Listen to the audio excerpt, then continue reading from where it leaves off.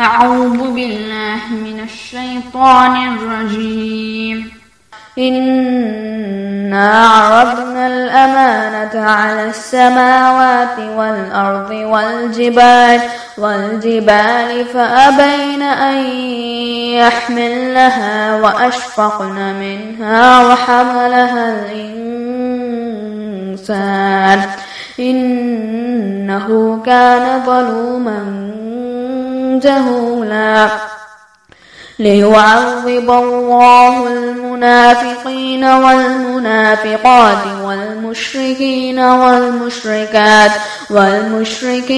والمشركات ويتوب الله على المؤمنين والمؤمنات وكان الله غفورا رحيما. إن الحمد لله نحمده ونستعينه ونستغفره ونعوذ بالله من شرور أنفسنا وسيئات أعمالنا. من يهده الله فلا مضل له ومن يضلل فلا هادي له. وأشهد أن لا إله إلا الله وحده لا شريك له وأشهد أن محمدا عبده ورسوله. أما بعد. கண்ணியத்திற்குரிய பெரியோர்களே, சகோதர சகோதரிகளே, அல்லாஹுடைய பேரருளால் அவனுடைய மஸ்ஜிதிலே ஒரு தூய்மையான நோக்கத்தோடு நாம் எல்லோரும் அமர்ந்திருக்கின்றோம். நபிகள் நாயகம் ஸல்லல்லாஹு அலைஹி வஸல்லம் அவர்கள் சொன்னார்கள், மஜ்தமா கௌமுன் ஃபீ பைத்தி மின் புயூத்தில்லாஹ் யத்லூன ஆயாத்தில்லாஹி வ யததாரஸூனஹு ஃபீமா பைனஹும் இல்லா நஸலத் அலைஹிமுஸ் ஸக்கீனா வ கஷியத்துஹுமுர் ரஹ்மா வ ذكرஹுமுல்லாஹு ஃபீமன் இன்தஹ். அல்லாஹுடைய வீடுகளில் ஏதாவது ஒன்றில் ஒரு கூட்டம் ஒன்று சேர்ந்து அல்லாஹுடைய வேதத்தை ஓதி அதில் உள்ள செய்திகளை தங்களுக்கு மத்தியில் படிப்பார்களாக இருந்தால், ஆய்வு செய்வார்களாக இருந்தால், அவர்கள் மீது அல்லாஹுடைய புறத்திலிருந்து சக்கீனத் என்ற அமைதி இறங்கும்.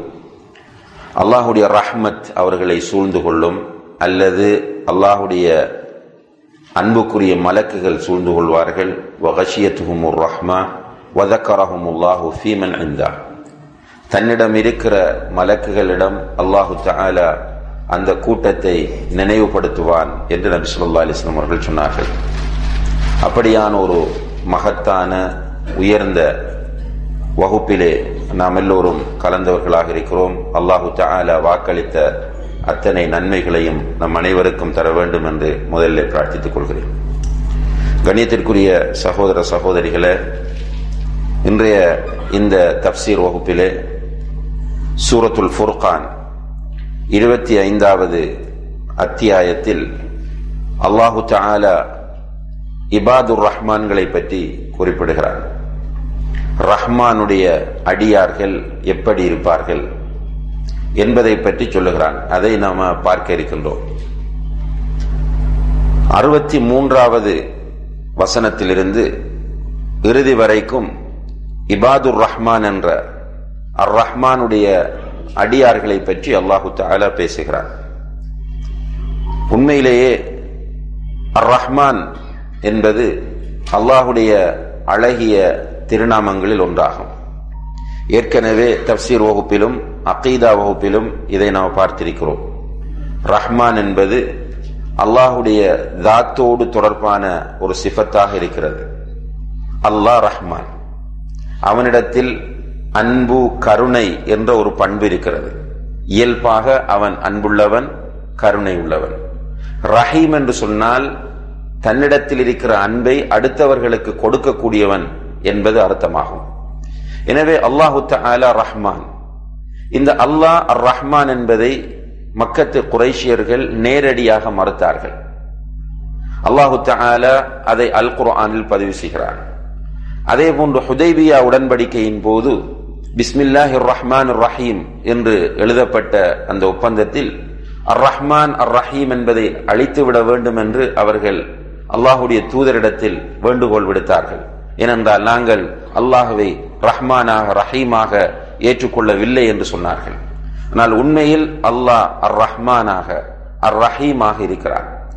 இந்த ரஹ்மான் என்ற அல்லாஹுடைய திருநாமத்தை அல்லாஹு தஆலா இங்கே குறிப்பிட்டு வஇபாதுர் ரஹ்மான், ரஹ்மானுடைய அடியார்கள்.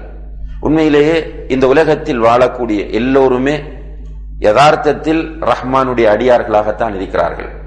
ஆனால் இங்கே அல்லாஹு தஆலா இபாதுல்லா என்று சொல்லாமல் இபாதுர் ரஹ்மான் என்று சொல்வதற்கு காரணம், முஷ்ரிக்குகள் அல்லாஹ்வை அர் ரஹ்மான் என்று ஏற்றுக்கொள்ளவில்லை. மூமின்கள் தான் அல்லாஹ்வை அர் ரஹ்மான் என்று ஏற்றுக்கொள்கிறார்கள். எனவே அல்லாஹ்வை அர் ரஹ்மான் என்று ஏற்றுக்கொண்ட உண்மையான அடியார்கள் எப்படி இருப்பார்கள் என்றால், அல்லதீன யம்ஷூன அலல் அர்தி ஹவுனா. முதலாவது அவர்களுடைய பண்பு, அவர்கள் பூமியிலே நடந்து சென்றால் பணிவுடன் நடந்து செல்வார்கள். அல்லாஹு அக்பர். இஸ்லாம் எப்படி ஒரு மார்க்கம் என்பதை இங்கே நாம் புரிந்து கொள்ள முடிகிறது. நாம் எல்லோருமே இஸ்லாத்தை ஒவ்வொரு பகுதியாகவே பார்த்து கொண்டிருக்கிறோம். இஸ்லாம் என்பது ஒரு சிலருக்கு வணக்கங்களாக தெரிகிறது, இன்னும் ஒரு சிலருக்கு அரசியலாக தெரிகிறது, இன்னும் ஒருவருக்கு சமுதாயமாக தெரிகிறது. இப்படி ஒவ்வொருவரும் ஒவ்வொரு கோணத்தில் இஸ்லாத்தை பார்க்கிறார்கள். ஆனால் உண்மை என்னவென்றால், இஸ்லாம் ஒரு பூரணமான வாழ்க்கை திட்டம். இங்கே அல்லாஹு தஆலா சொல்கிற மிக முக்கியமான ஒழுங்கு நடக்கிற ஒழுங்கு. எப்படி நடக்க வேண்டும் என்பதை குர்ஆனில் நமக்கு சொல்லித் தருகிறார். இஸ்லாம் ஒரு மனிதனுடைய நடை எப்படி இருக்க வேண்டும் என்பதை பற்றி வழிகாட்டுகிறது என்பதை படிக்கும் போது உண்மையிலே நம்முடைய உள்ளங்கள் மகிழ்ச்சி அடைகின்றன. இப்படியான ஒரு அழகிய மார்க்கத்தை ஏற்றுக்கொள்ளக்கூடிய பாக்கியத்தை அல்லாஹ் நமக்கு தந்திருக்கிறான், அல்லது அந்த மார்க்கத்தில் அல்லாஹு தஆலா நம்மை பிறக்க வைத்திருக்கிறான் எனும் போது உண்மையிலேயே மகிழ்ச்சி அடையாமல் எந்த ஒரு முஸ்லிமாலும் இருக்க முடியாது. அல்லாஹு தஆலா இபாதுர் ரஹ்மான்களுடைய முதலாவது பண்பாக அல்லதீன யம்ஷூன அலல் அர்தி ஹவுனா, பூமியில் நடக்கும் போது அவர்கள் பணிவுடன் நடப்பார்கள். ஏற்கனவே நடந்த அந்த வகுப்பிலே மிக முக்கியமான ஒரு விஷயம் உங்களுக்கு பதிவு செய்யப்பட்டது. இமாம் இப்னு தைமியா ரஹ்மஹுல்லா அவர்கள் அஹ்லு சுன்னா வல் ஜமாஅ அல்லது அல் ஃபிர்கத்துன் நாஜியா என்ற வெற்றி பெற்ற குழுவினுடைய அகீதாவை ஆரம்பத்திலிருந்து அந்த புத்தகத்திலே பேசிக் கொண்டு வருகிறார்கள். தொடர்ச்சியாக அகீதாவை பேசிக் கொண்டு வந்து அந்த புத்தகத்தை முடிக்கும் போது முகம்மிலாத்துல் அகீதா, அகீதாவை பூரணப்படுத்தக்கூடியது எது என்று கேட்டால் அல் அஹ்லாக், நல்ல பண்பாடுகள். உண்மையிலே அன்னையிலே ஒரு சகோதரர் என்னோடு உரையாடும் போது அவர் வேறொரு தாவா இயக்கத்தை சார்ந்தவராக இருந்தார். அவர் சலஃபிகளை பற்றிய ஒரு அதிருப்தியான நிலையிலே காணப்பட்டார். சலஃபி கொள்கையையும் சலஃபிகளையும் பற்றி ஒரு அதிருப்தி. நான் சலஃபி என்று சொல்றது அந்த தௌஹீத் பேசுறவங்க. அப்ப அந்த அதிருப்தியோடு அவர் இருக்கும்போது அவரோடு உட்கார்ந்து நான் நீண்ட நேரம் சரியான கொள்கை இந்த அல் அகீதா சலஃபியா என்ற குர்ஆனும் ஹதீஸும் சொல்லக்கூடிய கொள்கைதான் என்பதை அவருக்கு தெளிவுபடுத்தினேன். தெளிவுபடுத்தும் போது அவர் கேட்கிறார், அப்படியாக இருந்தால் ஏன் இந்த கொள்கை பேசுகிறவர்கள் பண்பாடு இல்லாதவர்களாக இருக்கிறார்கள் என்று கேட்கிறார். உண்மையிலே என்னால் அதற்கு மனப்பூர்வமாக பதில் சொல்ல முடியவில்லை. நாம் பார்க்கிறோம் இன்றைக்கு பண்பாட்டு விஷயத்தில் மிக மோசமான ஒரு நிலையில் இந்த குர்ஆன் சுன்னா பேசுகிறவர்கள் சென்று கொண்டிருப்பதை பார்க்கலாம். ஷிர்கிலே கபரிலே போய் மண்டியிட்டு கிடக்கிறவனும் மோசமாக நடக்காத அளவுக்கு குர்ஆன் ஹதீஸ், குர்ஆன் சுன்னா, தௌஹீத், சலஃபியா என்று பேசக்கூடியவர்கள் நடந்து கொண்டிருக்கிற காட்சியை பார்க்கும்போது ஆச்சரியமாக இருக்கிறது. இமாம் இப்னு தைமியா ரஹ்மஹுல்லாஹ் அவர்கள் இங்கே என்ன சொல்கிறார்கள் என்றால், உன்னிடத்தில் சரியான அகீதா வந்தால், நீ அஹ்லு சுன்னா வல் ஜமாஅத்தினுடைய அகீதாவை பின்பற்றக்கூடியவனாக இருந்தால் நீ நல்ல பண்பாடுள்ளவனாக இருப்பாய். நிறைய குர்ஆன் ஹதீஸ் என்று பேசுகிறோம். குர்ஆன் ஹதீஸ் என்றால் அன்புள்ள சகோதரர்களே, அந்த குர்ஆன் ஹதீஸ் பெருநாளைக்கு மாத்திரம் தானா? பெருநாள் வந்தால் குர்ஆன் ஹதீஸ், அதற்காக எதுவும் செய்வேன். அல்லது ரமலானில் வரக்கூடிய சில சட்டங்களுக்கு தான் குர்ஆன் ஹதீஸா? அல்லது தொழுகையிலே வரக்கூடிய சில சட்டங்களுக்கு மாத்திரம்தான் குர்ஆன் ஹதீஸா? அல்லது ஜனாசாவோடு தொடர்படக்கூடிய சில விஷயங்களுக்கு மாத்திரம்தான் குர்ஆன் ஹதீஸா? குர்ஆன் ஹதீஸ் என்பது ஒரு முஃமின் முழுக்க ஏற்றுக்கொள்ள வேண்டிய அடிப்படை அம்சங்களாக இருக்கின்றன. அதில் உள்ள அனைத்துமே நாம் பின்பற்ற வேண்டியவை, எதையுமே நாம் புறக்கணிக்க முடியாது. அல்லாஹு தஆலா அழகாக கேட்கிறான். யூதர்களுடைய ஒரு பண்பு, அஃபதுமினூன பிபஅதில் கிதாபி வ தக்ஃபுரூன பிபஅத், வேதத்தில் சிலதை ஏற்று சிலதை நீங்கள் நிராகரிக்கிறீர்களா? வேதத்தில் சொல்லப்படுகிற சில பகுதியை தூக்கி பிடிக்கிறோம், அதனுடைய தேவைக்கு அதிகமாக கூட சில நேரங்களில் தூக்குவோம், அதற்காக வேண்டி மேடைகள் போடுவோம். என்ன குர்ஆன் பேசும்போது அழுத்தம் கொடுக்கிறோம், குர்ஆனில் வருவதை இந்த யம்ஷூன அலல் அர்தி ஹவுனா எங்க பைபிள்ல வருகிறதா? அவர்கள் பூமியிலே நடந்து செல்லும் போது பணிவோடு நடந்து செல்வார்கள் என்கிற இந்த வழிகாட்டல் பகவத்கீதையில் வரக்கூடியதா? இதுவும் குர்ஆனில் வரக்கூடியதுதான். அங்கே பெருநாளை பற்றி பேசும்போது முகம் சிவக்கிறது, சத்தம் உயர்கிறது, கடுமையாக ஆக்ரோஷமாக பேசுகிறார்கள், உணர்ச்சி ஊட்டுகிறார்கள். ஆனால் இந்த விஷயங்கள் மக்களிடத்தில் மிக மோசமான நிலையில் இருக்கின்றன. அவர்களுக்கு கவலை வருகிறது, மக்கள் ஒரே நாளில் பெருநாள் கொண்டாடவில்லை அல்லது அப்படி நடந்து கொள்ளவில்லை என்று கவலை வருகிறது. ஆனால் இந்த மக்கள் நடையில் மார்க்கம் இல்லாமல் இருக்கிறார்களே, நடையில் அந்த பணிவு அல்லாஹ் சொல்லக்கூடிய வழிகாட்டிலே இழந்தவர்களாக இருக்கிறார்களே என்கிற கவலை ஏன் வரவில்லை? உண்மையிலேயே நாம் எங்கோ ஒரு இடத்தில் தவறு விடுகிறோம் என்பது நம்முடைய உள்ளங்களிலே எண்ண தோன்றுகிறது. சரியான அகீதாவை பின்பற்றுகிறவர்களிடத்தில் நல்ல பண்பாடுகள் இருக்க வேண்டும். அந்த நல்ல பண்பாடுகளைத்தான் அல்லாஹு தஆலா இங்கே சொல்லுகிறான், அல்லதீன யம்ஷூன அலல் அர்தி ஹவுனா, அவர்கள் பூமியில் நடக்கும் போது பணிவோடு நடப்பார்கள். இப்ப நடக்கும் போதும் அவருடைய உணர்வு நான் அல்லாஹுடைய மார்க்கத்திற்கு ஏற்ப நடக்க வேண்டும் என்று இருக்க வேண்டும். பெருநாள் கொண்டாடும் போது மாத்திரமல்ல, ஜனாசாவை நல்லடக்கம் செய்யும் போது மாத்திரமல்ல, தொழுகையில் மாத்திரமல்ல, அவர் பூமியிலே நடந்து செல்லும் போதும் என்ன நினைக்க வேண்டும் என்றால் நான் அல்லாஹுக்கு பொருத்தமாக நடக்க வேண்டும். லுக்மான் அலைஹிஸ்ஸலாம் அவர்கள் தன்னுடைய மகனுக்கு செய்த உபதேசங்களை அல்லாஹு தஆலா அல் குர்ஆனிலே பதிவு செய்கிறான், சூரத்துல் லுக்மானிலே. அதில் அவரும் சொல்லுகிறார் மகனுக்கு, வலா தம்ஷி ஃபில் அர்தி மர்ஹா, நீ பூமியிலே பெருமையோடு நடக்காதே, இன்னக லன் தக்ரிகல் அர்த வலன் தப்லுகல் ஜிபால தூலா, நீ பூமியை கிழிக்கப் போவதும் இல்லை, இப்படி நடந்து நீ உன்னுடைய வேகத்தினால் மலையை கடந்து விட போவதும் இல்லை. அதே போன்று வக்ஸித் ஃபீ மஷ்யிக், உன்னுடைய நடையில் நடுநிலைமை பேணு. இந்த நடை பற்றி இவ்வளவு விஷயம் குர்ஆனில் சொல்லப்பட்டிருக்கிறது. நபிகள் நாயகம் ஸல்லல்லாஹு அலைஹி வஸல்லம் அவர்கள் நடை பற்றி நமக்கு வலியுறுத்துகிறார்கள். இப்ப பூமியிலே நடந்து செல்லும் போது அந்த நடையில் பெருமை வரக்கூடாது, பணிவு வரக்கூடாது. நடக்கும் போது பெருமை வரக்கூடாது, பணிவோடு நடக்க வேண்டும் என்று சொன்னால் ஒரு இபாதுர் ரஹ்மான் அப்துர் ரஹ்மானாக இருக்கிற ஒரு மனிதன் அவனுடைய முழு வாழ்க்கையிலும் பணிவோடு இருக்க வேண்டும். இந்த அகீதா அஸ்ஸலஃபிய்யா அல்லது அகீதத்து தௌஹீத் என்ற இந்த கொள்கை ஒரு மனிதனிடத்தில் ஏற்படுத்துகின்ற மிகப்பெரிய மாற்றம் நான் அல்லாஹுடைய அப்து என்பதை புரிந்து கொள்ள வைப்பதுதான். ஒரு மனிதன் தான் அல்லாஹுடைய அப்து என்பதை சரியான முறையில் புரிந்து கொண்டால் அவனிடத்தில் இயல்பாக பணிவு வரும். அவன் பெரிய கோடீஸ்வரனுக்கு பிள்ளையாக பிறந்திருக்கலாம், அல்லது நிறைய சொத்துக்களுக்கு அவன் சொந்தக்காரனாக இருக்கலாம், நிறைய பட்டங்களை சுமந்த ஒரு பட்டதாரியாக அவன் இருக்கலாம், பெரிய அதிகாரங்கள் கொடுக்கப்பட்ட ஒருவனாக கூட இருக்கலாம். ஆனால் அவன் இந்த அகீதாவை சரியான முறையில் புரிந்து கொண்டால் அவன் என்ன நினைப்பான் என்றால், நான் அப்துன் தஈஃப், நான் ஒரு பலவீனமான அடியான் என்ற உணர்வு அவனுடைய உள்ளத்திலிருந்து போகாது. நபிகள் நாயகம் ஸல்லல்லாஹு அலைஹி வஸல்லம் அவர்கள் இதற்கு மிக சிறந்த எடுத்துக்காட்டு. அவர்கள் குறைஷி குலத்திலே ஒரு ஹாஷிம் வம்சம் என்ற அந்த பெரிய வம்சத்திலே அப்துல் முத்தலிபுடைய பேரனாக பிறக்கிறார்கள். அப்படி பிறந்தால் அவருக்கு என்று ஒரு பெரிய தனி அந்தஸ்து இருக்கும். ரசூலுல்லாஹி அலைஹி வஸல்லம் அவர்கள் சொல்கிறார்கள், அன இப்னு அப்துல் முத்தலிப் வலா ஃபக்ர், நான் அப்துல் முத்தலிபுடைய மகன், ஆனால் அதில் எனக்கு பெருமை கிடையாது. ரசூலுல்லாஹி அலைஹி வஸல்லம் அவர்கள் இதை வெறும் தியரியாக பேசவில்லை. இங்க நான் பார்க்க வேண்டிய விஷயம் தான்.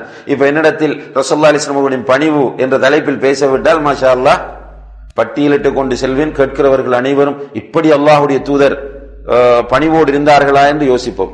ஆனா பிறகு இந்த லைஃபுக்குள்ள நீங்க வந்து பார்த்தால் அந்த பணிவு இங்க காணப்படாது. ஆனால் அல்லாஹ்வுடைய தூதர் அப்படி இருக்கவில்லை. பணிவை பற்றி பேசுகிறார்கள், பணிவு அவர்களிடம் இருந்தது.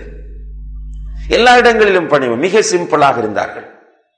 அவர்கள் நடையில் பணிவு இருந்தது, குடும்ப வாழ்க்கையில் பணிவு இருந்தது, சமுதாய வாழ்க்கையில் பணிவு இருந்தது, அரசியல் வாழ்க்கையில் பணிவு இருந்தது. எல்லா இடங்களிலும் பணிவோடு அவர்கள் நடந்து கொண்டார்கள். சிம்பிள்னஸ். ரசூலுல்லாஹி அலைஹி வஸல்லம் அவர்களை நீங்க பார்த்தால் குழந்தைகளோடு நின்று விளையாடுவார்கள். அல்லாஹ் அக்பர். சும்மா கற்பனை பண்ணி பாருங்க கொஞ்சம், யார் ரசூல் ஸல்லல்லாஹு அலைஹி வஸல்லம்? அடிமை பிள்ளைகள் வந்து ரசூலுல்லாஹி அலைஹி வஸல்லம் உடைய கையை பிடிக்கும். கையை பிடிச்சு அந்த பிள்ளைகள் சும்மா இழுத்துட்டு போகும். ரசூலுல்லாஹி அலைஹி வஸல்லம் அவர்கள் அந்த குழந்தைகளுக்கு பின்னால் அப்படியே போயிட்டு இருப்பாங்க. அல்லாஹ் அக்பர் ஸல்லல்லாஹு அலைஹி வஸல்லம். பிள்ளைகள் வந்து, அதுவும் அடிமை பிள்ளைகள், ரசூலுல்லாஹி அலைஹி வஸல்லம் அவருடைய கையை பிடித்து வாங்க போவோம் இழுத்து கொண்டு போனால், சும்மா ஒரு யாரோ பின்னால போறது போல ரசூலுல்லாஹி அலைஹி வஸல்லம் அந்த குழந்தைகளுக்கு பின்னால் போவார்கள் என்றால், ரசூலுல்லாஹி அலைஹி வஸல்லம் அவர்கள் மன் தவாதஅ லில்லாஹி ரஃபஅஹுல்லாஹ், யார் அல்லாஹ்வுக்காக பணிந்து நடக்கிறாரோ அவரை அல்லாஹ் உயர்த்துவான் என்று சொன்னார்களே, அதை அவர்கள் செய்தார்கள். அல்லாஹ் உயர்த்தினான். வரஃபஅனா லக ذிக்ரக், நபியே உன்னுடைய நினைவை நாம் உயர்த்தினோம், உன்னுடைய நினைவை உமக்காக நாம் உயர்த்தினோம். ஏன்? ரசூலுல்லாஹி அலைஹி வஸல்லம் அவர்கள் பணிவை பற்றி பேசினார்கள், பணிவோடு வாழ்ந்து காட்டினார்கள். ஆயிஷா ரலியல்லாஹு அன்ஹா அவர்கள் போன்ற மனைவிமார் சொல்கிறார்கள், ரசூலுல்லாஹி அலைஹி வஸல்லம் வீட்டில் எப்படி இருப்பாங்கன்னு கேட்ட போது வீட்டு வேலையெல்லாம் செய்வாங்க. ரசூலுல்லாஹி அலைஹி வஸல்லம் அவர்கள் வீட்டு வேலைகளை எல்லாம் எங்களோடு சேர்ந்து செய்வார்கள். அதான் சொல்லப்பட்டு விட்டால் பள்ளிக்கு போய்விடுவார்கள். அவர்களுடைய செருப்பை சில நேரம் அவர்கள் தைப்பார்கள். அவர்களுடைய ஆடை கிழிந்தால் அந்த ஆடை அவர்கள் உட்கார்ந்து தைப்பார்கள். ஸல்லல்லாஹு அலைஹி வஸல்லம். இன்றைக்கு ஒருவர் ஆட்சி தலைவராக இருந்தால் அவர் வீட்டில் வேலை செய்யறது, அவர் வைஃப் வீட்டில் வேலை செய்யறது, யாருமே வீட்டில் வேலை செய்ய முடியாது. அவருடைய வேலைகள் பார்ப்பதற்கென்று நிறைய பேர் இருப்பார்கள். வைஃப் வேலை செய்தாலேயே பெருசா பேசுறாங்க. இந்த ஸ்ரீலங்காவில் இப்ப ஆட்சியாளராக இருக்கக்கூடிய சிறிசேன என்று சொல்லக்கூடியவருடைய மனைவி வீட்டில் அவருடைய வேலைகளை அவரே செய்து கொள்வார், ஹவுஸ்மேட் வைக்கல என்றத பெருமையாக இன்றைக்கு பேசுகிற நிலை இருக்கிறது.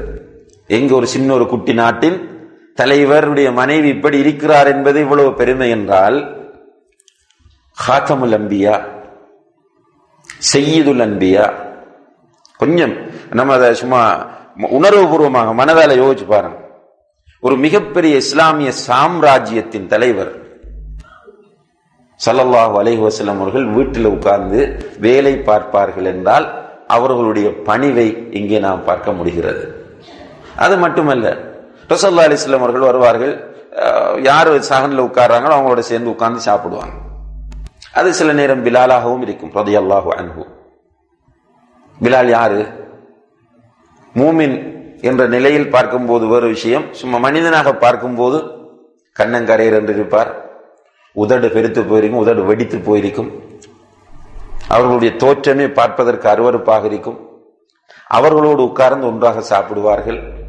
அவர்களுடைய கையை அழகான முறையிலே பிடித்து முசாஃபஹா செய்வார்கள். அவர்களை கட்டி அணைத்து முஆனகா செய்வார்கள். இன்றைக்கு நம்ம பார்த்திருக்கிறோம், பெரிய பெருந்தலைவர்கள் நிறைய பேர் இருக்கிறாங்க, ஒழுங்கா கை தர மாட்டாங்க. நீங்களும் பார்த்திருப்பீங்க. கை கொடுக்க போனால் கையை விரலை பிடிச்சி தான் கை தருவாங்க. முசாஃபஹா செய்யறதுக்கு விரல் நுனிகளை பிடிச்சிட்டு விடுவாங்க. என்னன்னா அவங்களுக்கு இவருடைய கையை நான் பிடிப்பதா, என்னுடைய ஸ்டேட்டஸ் என்ன? அல்லாஹு தஆலா இபாதுர் ரஹ்மான்களை பற்றி சொல்லும் போது முதலாவது பண்பாக என்ன சொல்கிறான் என்றால், யம்ஷூன அலல் அர்தி ஹௌனா, பூமியில் நடக்கும் போது அவர்கள் பணிவுடன் நடப்பார்கள்.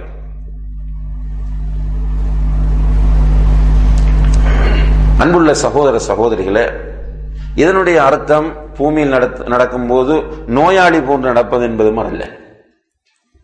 சிலரை பார்த்தீங்கன்னா தக்கல்லுஃப்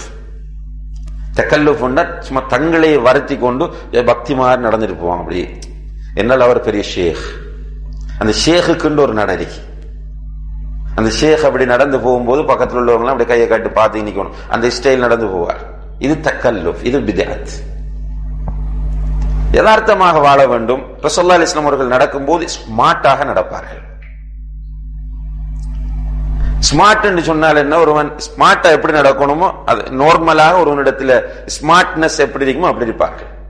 அது இல்லாம அப்படி நெஞ்சை தள்ளி நெஞ்சை நிமிர்த்தி நடக்கும்போது கைகளை ஒரு வகையாக வீசி, கால்களை எட்டுக்களை எடுத்து வைக்கும் போது அதில் ஒரு என்னது பில்டப், இப்படியான நிலையில் நடப்பதை இஸ்லாம் விரும்பவில்லை. பள்ளிவாசலுக்கு தொழச் செல்லும் போது ரசூலுல்லாஹி அலைஹி வஸல்லம் அவர்கள் சொல்கிறார்கள், ஓடி செல்லாதீர்கள். தொழப்போகும் போது அலைக்கும் பிஸ்ஸக்கீனத்தி வல் வக்கார், சக்கீனத்தோடு செல்லுங்கள், வக்காரோடு செல்லுங்கள். சக்கீனத் என்றால் என்ன? அமைதி. வக்கார் என்றால் ஸ்மார்ட்னஸ், கண்ணியம். சக்கீனத்தாகவும் நடங்கள், ஸ்மார்ட்டாகவும் நடங்கள். ஒரு உமர் ரலியல்லாஹு அன்ஹு பார்க்கறாங்க, ஒரு இளைஞர் அப்படியே வருத்தக்காரன் மாதிரி நோயாளி மாதிரி நடந்துட்டு போறார். கூப்பிட்டு தட்டிஞ்சுவா, நீ ஒரு இளைஞன், ஒரு இளைஞனை போல நடன்னு சொன்னாங்க. இப்ப பணிவோடு நடப்பது என்பதை நாம் புரிந்து கொள்ள முயற்சி செய்ய வேண்டும். இப்ப பணிவோடு நடக்கண்டா அப்படி கண்ணை கொஞ்சம் அப்படி சிலரிட்ட அப்படி ஒரு தக்கல்லுஃப் இருக்கிறது. தக்கல்லுஃப் கஷ்டப்படுத்திக் கொள்வது. கண் பார்வையையும் ஒரு வகையாக ஆக்கி, உடம்பையும் ஒரு வகையாக வளைத்து, கூனி குறுகி அப்படி நடந்துட்டு போவாங்க. இது இஸ்லாம் விரும்பவில்லை. எனவே அன்புள்ள சகோதர சகோதரிகளே, நடையில் பணிவு, அதுல குறிப்பாக பெண்கள் நடக்கும் போது, ஆண்களை பொதுவாக இப்ப இந்த காலத்துல டிராபிக் பிரச்சனை இல்லாம இருக்கிறதால எல்லாருமே சைடாத்தான் நடக்க வேண்டியிருக்கிறது. ரசூலுல்லாஹி அலைஹி வஸல்லம் காலத்தில் ரசூலுல்லாஹ் என்ன சொன்னாங்கன்னா, ஆண்கள் நடுரோட்டால நடங்க, பெண்கள் ஓரத்தால் நடந்து செல்லுங்கள், வீதியின் ஓரத்தினால் நடந்து செல்லுங்கள் என்று சொன்னார்கள். எனவே பெண்கள் இப்போது நடக்கும் போதும் ஓரத்தால் நடக்க வேண்டும். அவர்களுடைய நடை ஆண்களுடைய நடையை விட வித்தியாசமாக இருக்க வேண்டும். அந்த நடையில் என்ன இருக்க வேண்டும்? பெண்களுடைய நடையில சொல்லுங்க, அப்படி யாராவது தெரிஞ்சோம்? நளினம் இருக்க வேண்டும். அத ஷுஐப் அலைஹிஸ்ஸலாம் அவர்களோடு தொடர்படுத்தி அல்லாஹ் சொல்றாங்க, மூசா அலைஹிஸ்ஸலாம் அவர்களோடு தொடர்படுத்தி, அலஸ்திஹ்யா, வெட்கத்தோடு நடக்க வேண்டும், நாணத்தோடு அவர்கள் நடந்து செல்ல வேண்டும். ஆனா இன்றைக்கு என்ன பிரச்சனை என்றால், தலைகீழா மாறி செல்லும். இன்இகாசுல் உமூர் மின் அலாமாத்தி ஸாஅ என்று சொல்வார்கள். நிலைமைகள் தலைகீழாக மாறுவது மறுமை நாள் நெருங்குகிறது என்பதற்குரிய அடையாளம். இன்றைக்கு ஒரு 3 பெண்கள் ஒரு இடத்தில் இருக்கும் போது ஒரு ஆணை போய் வாருங்கள் என்றால் வெட்கத்தோடு நடப்பான். அவனுக்கு கால் பின்னும், வேகமாக நடக்க முடியாது. அதே நேரத்தில் ஒரு 10 ஆண்கள் இருக்கிற இடத்தில் ஒரு பெண்ணை போய் வர சொன்னால் ஸ்மார்ட்டா போய் வருவாங்க. எல்லாம் தலைகீழாக மாறிக்கொண்டு, இது சில பெண்கள் அந்த நாணம் இருக்கும், அந்த பெண்கள் கோவித்துக் கொள்ள வேண்டாம். என்றால் சில பெண்களிடத்தில் அல்ஹம்துலில்லாஹ் ஈமான் இருப்பதனால் அந்த நாணமும் இருக்கிறது. நம்ம பேசுவது அல் ஹுக்கும் பில் காலிப், பெரும்பான்மையான நிலையை வைத்துத்தான் தீர்ப்பு சொல்லப்படும் என்ற அடிப்படையில் பெரும்பாலான பெண்களுடைய நிலை இன்று அப்படி மாறிக்கொண்டிருக்கிறது. எனவே அதையும் நாம் கவனத்திலே கொள்ள வேண்டும். அடுத்ததாக அல்லாஹு தஆலா சொல்கிறான், இபாதுர் ரஹ்மான், ரஹ்மானுடைய அடியார்களாக வாழ்பவர்கள், இதா ஹாத்தபஹுமுல் ஜாஹிலூன் காலு சலாமா, அவர்களோடு ஜாஹில்கள் பேச வந்தால் சலாம் என்று சொல்லி விட்டு போவார்கள். இபாதுர் ரஹ்மான்களிடம் ஜாஹில்கள் பேச வந்தால் அவர்கள் என்ன செய்வார்கள்? சலாமுன், உங்களுக்கு சலாம் உண்டாகட்டும் என்று சொல்லி அமைதியாக போய் கொண்டிருப்பார்கள் என்று அல்லாஹு தஆலா சொல்கிறார். ஜாஹில் என்றால் யார்? ஜாஹிலை பற்றி அப்துல் ஹமீத் கிஷ்க் என்று சொல்லக்கூடிய எகிப்தை சேர்ந்த ஒரு தாய் சொல்லும் போது சொல்கிறார், ரஜுலுன் லா யத்ரி அன்னஹு லா யத்ரி, ரஜுலுன் லா யத்ரி லா யத்ரி அன்னஹு லா யத்ரி. ஒரு மனிதனுக்கு தெரியாது, அவனுக்கு தெரியாது என்பதும் அவனுக்கு தெரியாது, இவன் தான் ஜாஹில் என்று சொல்கிறார். இப்படியான ஜாஹில் ஒருவன் நம்மோடு பேச வந்தால் உட்கார விவாதம் செய்வோம், ஒப்பந்தம் போடுவோம், நிற்க கூடாது. அப்படி ஜாஹிலோடு பேசும்போது நம்மிடத்தில் ஷைத்தான் வந்து நம்மை ஆக்கிரமிப்பதற்கு வழி இருக்கிறது. அவனுக்கு அடிப்படைகள் தெரியாது. இப்ப உதாரணமா சும்மா ஒரு 2 தமிழ் சஞ்சிகைகளையும் 2 சீடியையும் கேட்டு ஒருவன் வந்து ஹதீஸ் சம்பந்தமாக என்னோடு விவாதிக்க வரப்போகிறேன் என்று சொல்கிறான். இப்ப நான் அவனோடு உட்கார்ந்து விவாதிக்கலாமா? அவனுக்கு நான் சலாம் என்று சொல்லிட்டு போற தவிர ஒரு வழி இல்லை. ஏனென்றால் அவனுக்கு ஹதீஸ் என்றால் என்ன, ஹதீஸ் எப்போது சஹீஹாகும், எப்போது தஈஃப் ஆகும், எப்போது பல பலவீனமான ஹதீஸ்கள் ஹசன் என்ற நிலை அடையும், ஹதீஸினுடைய தரங்களை எப்படி பிரிப்பது என்பதற்குரிய விதிகள் எதுவும் அவனுக்கு தெரியாது. விவாதிப்போமா என்று வருகிறான் என்றால் எனக்கு புரிய வேண்டும் இவனோட ஜாஹில் என்று. இப்ப நான் அவனை நிறைய அவனையும் பேச விட்டு நேரத்தை வீணாக்காமல் அவனிடத்திலே சொல்ல வேண்டியது அஸ்ஸலாமு அலைக்கும் போய் வாருங்கள், அல்லது நம்ம சைலண்டாக இருந்து விட்டு போய் வர வேண்டியது. இப்ப ஜாஹில்களோடு உட்கார்ந்து பேசுவது என்பது இபாதுர் ரஹ்மான்களுடைய பண்பு கிடையாது. ஜாஹிலாக இருப்பவன் எப்படி வருவான் என்றால், எனக்கு மார்க்கத்தை சொல்லித்தாருங்கள், எனக்கு கற்றுத்தாருங்கள் என்று வந்தால் அவனுக்கு சொல்லிக் கொடுக்கலாம். ஆனால் இன்றைக்கு நிறைய ஜாஹில்களை நீங்க பார்த்தால் அவர்கள் ஆலிம்களுக்கு கற்றுக் கொடுக்க முயற்சி செய்வார்கள். இன்றைக்கு சமுதாயத்தில் நீங்க நிறைய பார்க்கலாம், ஜாஹில்கள் ஆலிம்களுக்கு கற்றுக் கொடுக்க முயற்சி செய்து கொண்டிருக்கிறார்கள். ஒருவர் ஆலிம் என்று ஏற்றுக்கொள்ளப்படுவது அல்லாஹ் அவருக்கு கொடுக்கிற தௌஃபீக். சில ஆலிம்கள் என்று அடையாளப்படுத்தப்பட்டிருக்கிறார்கள், மக்களால் நேசிக்கப்படுகிறார்கள். ரசூலுல்லாஹி அலைஹி வஸல்லம் அவர்கள் சொல்கிறார்கள், ஒரு அடியானை அல்லாஹ் நேசித்தால் ஜிப்ரீல் அலைஹிஸ்ஸலாம் அவர்களை அழைத்து சொல்லுவான், ஜிப்ரீலே, இன்ன அடியானை நான் நேசிக்கிறேன், நீரும் அவரை நேசிப்பீராக. உடனே ஜிப்ரீல் அலைஹிஸ்ஸலாம் அவர்கள் அந்த மனிதரை நேசிக்கிறார்கள். அதுக்கு பிறகு ஜிப்ரீல் அலைஹிஸ்ஸலாம் அவர்கள் எல்லா மலக்குகளையும் அழைத்து, மலக்குகளே, இன்ன அடியானை அல்லாஹும் நேசிக்கிறான், நானும் நேசிக்கிறேன், நீங்களும் நேசியுங்கள் என்று சொல்லும் போது மலக்குகள் எல்லோரும் அந்த மனிதனை நேசிக்க ஆரம்பிப்பார்கள். அதனுடைய விளைவு என்ன? பூமியில் உள்ள நல்ல மனிதர்கள் அவனை நேசிக்க ஆரம்பிப்பார்கள். பூமியில் உள்ள நல்லடியார்கள் அவனை நேசிக்க ஆரம்பிப்பார்கள். எல்லோரும் நேசிக்க மாட்டார்கள். யாரை நேசிப்பாங்கன்னு கேட்டா நல்ல மனிதர்கள் நேசிப்பார்கள். அப்படி நல்ல மனிதர்களால் நேசிக்கப்படக்கூடிய நல்ல உலமாக்களை இன்றைக்கு ஜாஹில்கள் மேடைகளில் நின்று இழிவுபடுத்துவதை பார்க்கிறோம். சிம்பிளா இழிவுபடுத்திட்டு போறாங்க. ஒரு முஸ்லிம் இன்னும் ஒரு முஸ்லிமை இழிவுபடுத்தக்கூடாது. பொதுவாக அவர் ஆலிமாக இருக்கலாம், ஆலிம் அல்லாதவராக இருக்கலாம். ஆனால் ஆலிம்கள் என்பவர்கள் இந்த சமுதாயத்தில் மிக முக்கியமானவர்கள். அந்த ஆலிம்களை சும்மா சிம்பிளா கேட்டோன்னே ஜோக்கா இருக்கும். ஏன்னா விவாதத்துக்கு வருவார், எங்களோட இப்படி கேட்பாங்க, விவாதத்துக்கு ஏற்பாடு பண்றீங்களா, அவரோட எழுத்து மூலம் லெட்டர் வாங்கி கொடுப்பீங்களா, இப்படி எல்லாம் மேடைகளில் வெக்கம் இல்லாம பேசுகிறார்கள். அவன் பேசுறவனுக்கு ஒரு வெக்கம் வர வேண்டும். இவன் வெக்கம் இல்லாமல் பேசுகிறான் என்றால் இவன் யாரு? ஜாஹில். அப்ப இவனுக்கு பேஸ்புக்ல எல்லாம் மற்றவங்க கமெண்ட்ஸ் எல்லாம் கொடுத்து கொண்டிருக்க கூடாது. அவனை பார்த்துட்டு பரிதாபப்பட்டுட்டு விட்டுறணும் அந்த மெசேஜ.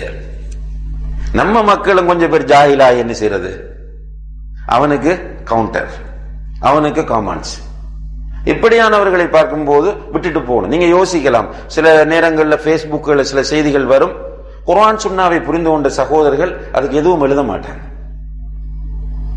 நல்லா நீங்க அதை செக் பண்ணி பாருங்க.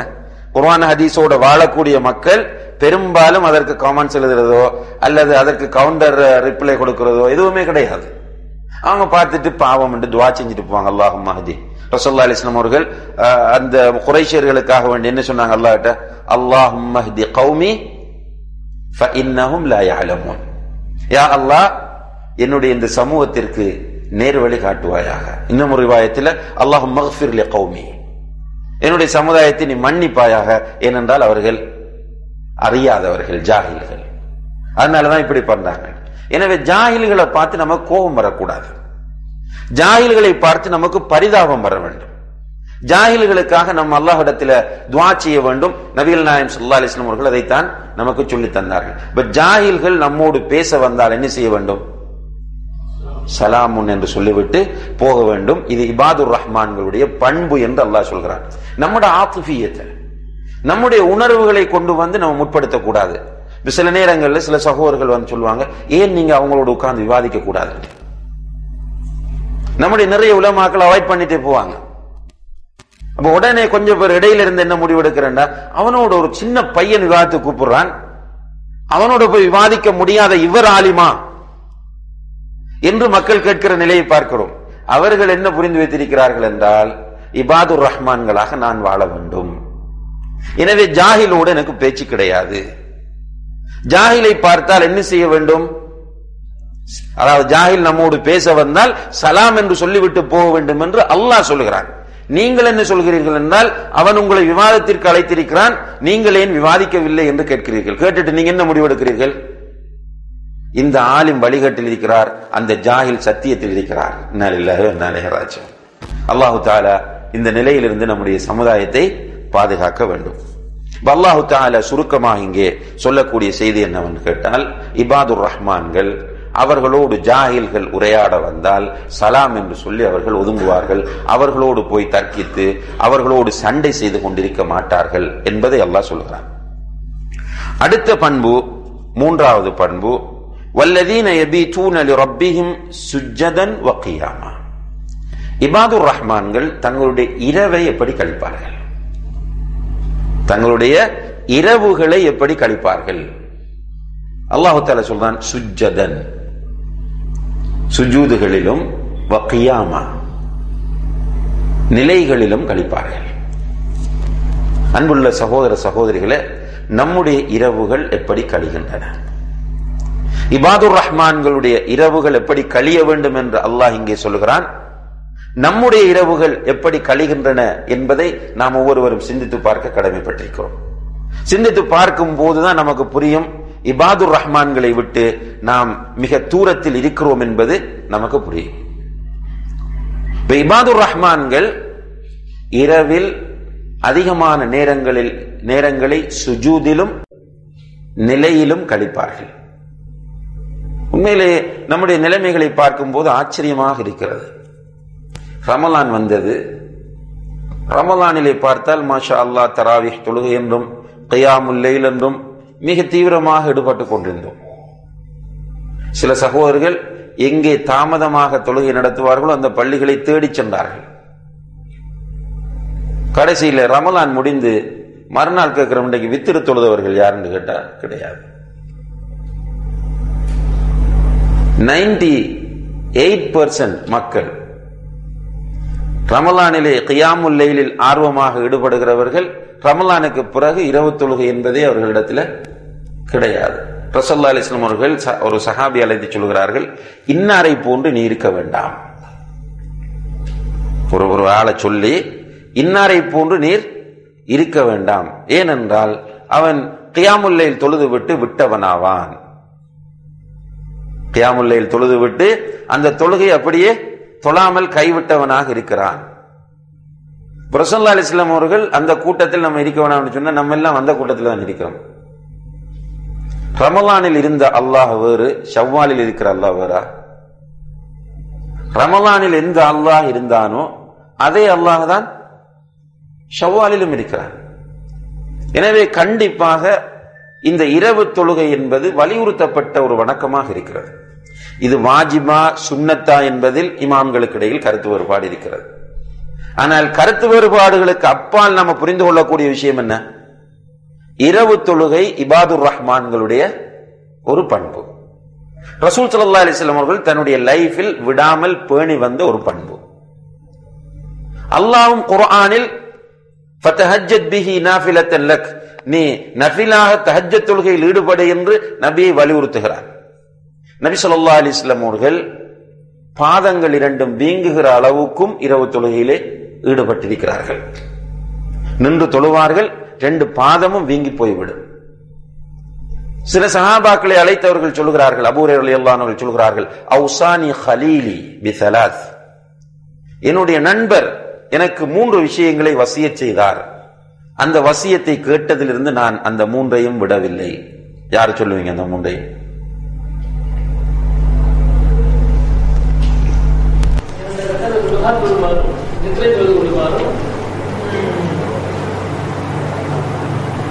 யாராவது சப்போர்ட் பண்ணுங்க அவருக்கு. 3வது விஷயம் ஐயாமுல் பீத், ஐயாமுல் பீத் நோன்புகளை நோக்குமாறும், லுஹா தொழுகையை பேணி வருமாறும், தூங்குவதற்கு முன்னால் வித்திரு தொழுமாறும், ஒவ்வொரு மாதமும் 3 நோன்புகளை 13, 14, 15 ஆகிய பிறைகளில் உள்ள நோன்புகளை நோக்குமாறும் என்னுடைய ஹலீல் எனக்கு வசியச் செய்தார். அன்றிலிருந்து நான் இந்த 3ஐயும் விடவில்லை. அபூ ஹுரைரா ரலியல்லாஹு அன்ஹு அவர்கள் சொல்கிறார்கள். இதில் இரவு தொழுகை என்ற இந்த விஷயத்தை பொறுத்தவரையில் அன்புள்ள சகோதர சகோதரிகளே, தாவா பணியில் ஈடுபடுகிற ஒருவருக்கு மிக இன்றியமையாத ஒன்றாக இந்த இரவு தொழுகை இருக்கிறது. அல்லாஹு தஆலா இரவு தொழுகையை பற்றி சொல்லிவிட்டு யா அய்யுஹல் குமில் லைல நிஸ்பஹு அவின் குஸ்மின்ஹு கலீலா அந்த செய்தியை இரவுல நீ அரைவாசி நேரம் நின்று வணங்கு அல்லது கொஞ்ச நேரம் குறைத்துக்கொள் என்று அல்லாஹு தஆலா இரவில் நின்று வணங்க வேண்டும் என்பதை சொல்லி என்ன சொல்கிறான் என்றால் இன்னா சனுல்கி அலைக கௌலன் ஸகீலா. ஏன் இந்த உபதேசம் என்றால் உமக்கு நாம் வெயிட்டான ஒரு வார்த்தையை போட போகிறோம். அந்த வெயிட்டான வார்த்தை என்னது? தாவா. தாவா என்ற அந்த சுமையை சுமக்கிற ஒருவர் தன்னுடைய உள்ளத்தை பலப்படுத்த வேண்டிய தேவை இருக்கிறது. அவர் தன்னுடைய உள்ளத்தை பலப்படுத்துவதற்கு மிக முக்கியமான ஒரு வழியாக இரவு தொழுகை காணப்படுகிறது. எனவே தான் ஒரு அறிஞர் சொல்லுகிறார், நீ இரவு தொழுகையை பேணாதவனாகவும் விக்ரில் பொடுபோக்காக இருக்கிறவனாகவும் இருந்தால் நீ தாவா செய்வதற்கு தகுதி இல்லாதவன் என்று சொல்கிறார். இரவு தொழுகையை பேணாதவனாகவும் விக்ரை ஒழுங்கான முறையில் செய்யாதவனாகவும் நீ இருந்தால் நீ தாவா செய்வதற்கு தகுதி இல்லாதவன் என்று சொல்கிறார். எனவே தாவா பணியில் ஈடுபடுகிறவர்கள் உண்மையிலேயே கூடுதலாக இந்த இரவு தொழுகையில் கவனம் செலுத்த வேண்டும். நம்முடைய சலஃபு சாலிஹீன்கள் இரவு தொழுகையில் மிக கூடிய கவனம் எடுத்தார்கள். குறிப்பாக நபி ஸல்லல்லாஹு அலைஹி வஸல்லம் அவர்களுடைய முன்மாதிரியை பின்பற்றி சில நேரங்களில் அல்லாஹ்வுடைய தூதர் உடல் வருத்தங்கள் காரணமாக அசதி காரணமாக இரவு தொழுகையை தொழாவிட்டால் என்ன செய்வார்கள்? என்ன பண்ணுவார்கள்? பகலில் அவர்கள் 12 ரக்காத்துகள் தொழுவார்கள். இரவு தொழுகை அவங்களுக்கு அசதி நோய் காரணமாக மிஸ் ஆகிவிட்டால் பகலில் அதற்கு நிகராக 12 ரக்காத்துக்களை அல்லாஹ்வுடைய தூதர் ஸல்லல்லாஹு அலைஹி வஸல்லம் அவர்கள் தொழக்கூடியவர்களாக இருந்தார்கள் என்பதை ஹதீஸ்களை பார்க்கிறோம். அந்த அடிப்படையில் சலஃபு சாலிஹீன்களும் அதை பேணி வந்திருக்கிறார்கள். இபாதுர் ரஹ்மான்களுடைய இரவு டிவிக்கு முன்னால் கழியும், கடை தெருக்களிலே கழியும், அல்லது பள்ளிவாசலுக்கு வெளியே வந்து அரட்டை அடிப்பதிலே கழியும் என்று இல்லை. இபாதுர் ரஹ்மான்களுடைய இரவு சுஜூதுகளிலும் நிலைகளிலும் கழியும் என்பதை அல்லாஹு தஆலா இந்த வசனத்திலே குறிப்பிடுகிறார். 4வது பண்பு வல்லதீன யகூலூன ரப்பனா அஸ்ரிஃப் அன்னா அஸாப ஜஹன்னம். அந்த இபாதுர் ரஹ்மான்கள் கூறுவார்கள், அதாவது இங்கே கூறுவார்கள் என்று அல்லாஹ் சொல்வது பிரார்த்திப்பார்கள் என்பதை அவர்கள் சொல்லிக் கொண்டிருப்பார்கள். ரப்பனா அஸ்ரிஃப் அன்னா அஸாப ஜஹன்னம், யா அல்லாஹ் எங்களை விட்டும் நரக வேதனையை திருப்பி விடுவாயாக. இன்ன அஸாபஹா கான கராமா, ஏனென்றால் அந்த நரக வேதனை மிக கடுமையானதாக இருக்கிறது. அன்புள்ள சகோதர சகோதரிகளே, இபாதுர் ரஹ்மான்களுக்கு எப்போதும் நரகத்தின் மீது பயம் இருந்து கொண்டே இருக்கும். ஏனென்றால் இபாதுர் ரஹ்மான்கள் நரகத்தை எந்தவித சந்தேகமும் இல்லாமல் ஈமான் கொண்டவர்களாக இருக்கிறார்கள். இபாதுர் ரஹ்மான்களுடைய நம்பிக்கையில் சுவர்க்கமும் நரகமும் படைக்கப்பட்டிருக்கிறது. எனவே அந்த நரகம் அவர்களுக்கு காட்சி அளித்துக் கொண்டே இருக்கிறது. எந்த ஒரு பாவத்தை செய்யும் போதும் பாவத்தை நினைக்கும் போதும் அவர்களுடைய கண்ணுக்கு முன்னால் அந்த நரகம் வரும். நாரும் தலவ்வா, கொழுந்து விட்டெறியக்கூடிய அந்த நரகம் அவர்களுடைய கண்ணுக்கு முன்னால் வரும். நெருப்புகளை பார்க்கும் போதெல்லாம் நரக வேதனை அவர்களுடைய கண்ணுக்கு முன்னால் வரும். எனவே அவர்களுடைய அதிகமான பிரார்த்தனை ரப்பனா அஸ்ரிஃப் அன்னா அஸாப ஜஹன்னம், நரக வேதனையை விட்டும் எங்களை திருப்பி விடுவாயாக, அல்லது எங்களை விட்டும் நரக வேதனையை திருப்பி விடுவாயாக என்ற பிரார்த்தனை தான் இருக்கும். நபிகள் நாயகம் ஸல்லல்லாஹு அலைஹி வஸல்லம் அவர்கள் சொன்னார்கள், நீங்கள் நரகத்தை பற்றி சரியாக புரிந்து கொள்வீர்களாக இருந்தால் அல்லாஹ்விடத்தில் நீங்கள் சுவர்க்கத்தை கேட்க மாட்டீர்கள். நரகத்தை பற்றி நீங்கள் சரியாக புரிந்து கொள்வீர்களாக இருந்தால் நீங்கள் அல்லாஹ்விடத்தில் சுவர்க்கத்தை கேட்க மாட்டீர்கள். என்ன செய்வீர்கள்? நரகத்திலிருந்து பாதுகாப்பு தேடிக்கொண்டே இருப்பீர்கள். அல்லாஹ் அதைத்தான் சொல்லுகிறான். இபாதுர் ரஹ்மான் ரப்பனா அஸ்ரிஃப் அன்னா அஸாப ஜஹன்னம், யா அல்லாஹ் நரகத்தை விட்டு எங்களை காப்பாற்றுவாயா. நம்மள சிம்பிளா நினைச்சிட்டு இருக்கிறோம். உண்மையிலே யதார்த்தமாக நரகத்தை பற்றி நாம் புரிந்து கொள்வோமாக இருந்தால் உண்மையிலே நம்மால் வாழ முடியாமல் போகும். சஹாபாக்கள் அந்த ஒரு நிலையில் தான் இருந்தார்கள். சில நரகத்தை பற்றி வரக்கூடிய வசனங்களை ஓதி ஓதி சில சஹாபாக்கள் நோய்வாய்ப்பட்டிருக்கிறார்கள். உதாரணம் உமர் ரலியல்லாஹு அன்ஹு அவர்களை பற்றி சொல்லும் போது கூறுகிறார்கள், இன்ன அஸாப ரப்பிக லவாகி மா லஹு மின் தாஃபி, நிச்சயமாக உன்னுடைய ரப்பின் வேதனை வந்தே தீரும், இடம்பெற்றே தீரும், அதை தடுக்க யாரும் இல்லை என்ற அந்த வசனத்தை ஓதி ஓதி திரும்ப திரும்ப ஓதி ஓதி அவர்கள் நோய்வாய்ப்பட்டார்கள் என்பதை பார்க்கிறோம். ரசூலுல்லாஹி அலைஹி வஸல்லம் சஹாபாக்களிடத்தில் நுமான் இப்னு பஷீர் ரலியல்லாஹு அன்ஹு சொல்கிறார்கள், ஒரு நாள் மிம்பரில் இருக்கும் போது ரசூலுல்லாஹி அலைஹி வஸல்லம் அவர்கள் சொல்கிறார்கள், அன்தர்துகுமுன் நார் அன்தர்துகுமுன் நார் அன்தர்துகுமுன் நார். 3 தடவைகள் சொல்கிறார்கள். சத்தத்தை உயர்த்தி சொன்னார்கள். தோளில் கிடந்த துண்டு கீழே விழுகிறது. அங்கே மஸ்ஜிதிலே உட்கார்ந்து இந்த அத்தனை பேரும் தங்களுடைய முகங்களை கைகளுக்குள் மறைத்துக் கொண்டு தேம்பி தேம்பி அழுகிறார்கள். அன்தர்த்துக்கு முன்னார் என்று சொன்ன அந்த வார்த்தையே அவர்களை அள வைத்திருக்கிறது. இன்றைக்கு நமக்கு நரகத்தை பற்றி அப்படி ஒரு பாடம் நடத்தினா கூட அழுக வருவதில்லை. நரகத்தை பற்றி படிக்கிறோம் புக்குகள்ல. நரகத்தின் உஷ்ணம், நரகத்தின் ஆழம், நரகத்தில் இருக்கக்கூடிய உணவு, நரகத்தில் இருக்கக்கூடிய பானம், நரகத்தில் இருக்கக்கூடிய மரங்கள், நரகத்தில் இருக்கக்கூடிய தேள்கள், நரகத்தில் இருக்கக்கூடிய இன்ன அம்சங்கள் என்றெல்லாம் ஒவ்வொன்றாக படித்துட்டு போறோம். சும்மா ஏதோ ஒரு புக் படிக்கிற மாதிரி தான் படிச்சுட்டு போறோம். குர்ஆன் ஓதும் போது கூட எல்லோருக்கும் பெரும்பாலும் இல்லாமன் ரஹ்ம ரப்பி, பெரும்பாலும் என்ன நடக்குதுன்னு கேட்டால் நரகம் என்பது சும்மா ஒரு பயானுக்குரிய உண்டா போயிடுச்சு. அன்புள்ள சகோதர சகோதரிகளே, ரசூலுல்லாஹி அலைஹி வஸல்லம் அவர்கள் இந்த நரகத்தை பற்றி அந்த சஹாபாக்களுடைய உள்ளங்களில் மிக ஆழமாக பதிவு செய்கிறார்கள். அதனால் அவர்கள் சொல்கிறார்கள், நீங்கள் உங்களுடைய வீடுகளில் பயன்படுத்துகிற நெருப்பு நரக நெருப்பில் 70% என்று சொன்னார்கள். நரக நெருப்பில் 70%.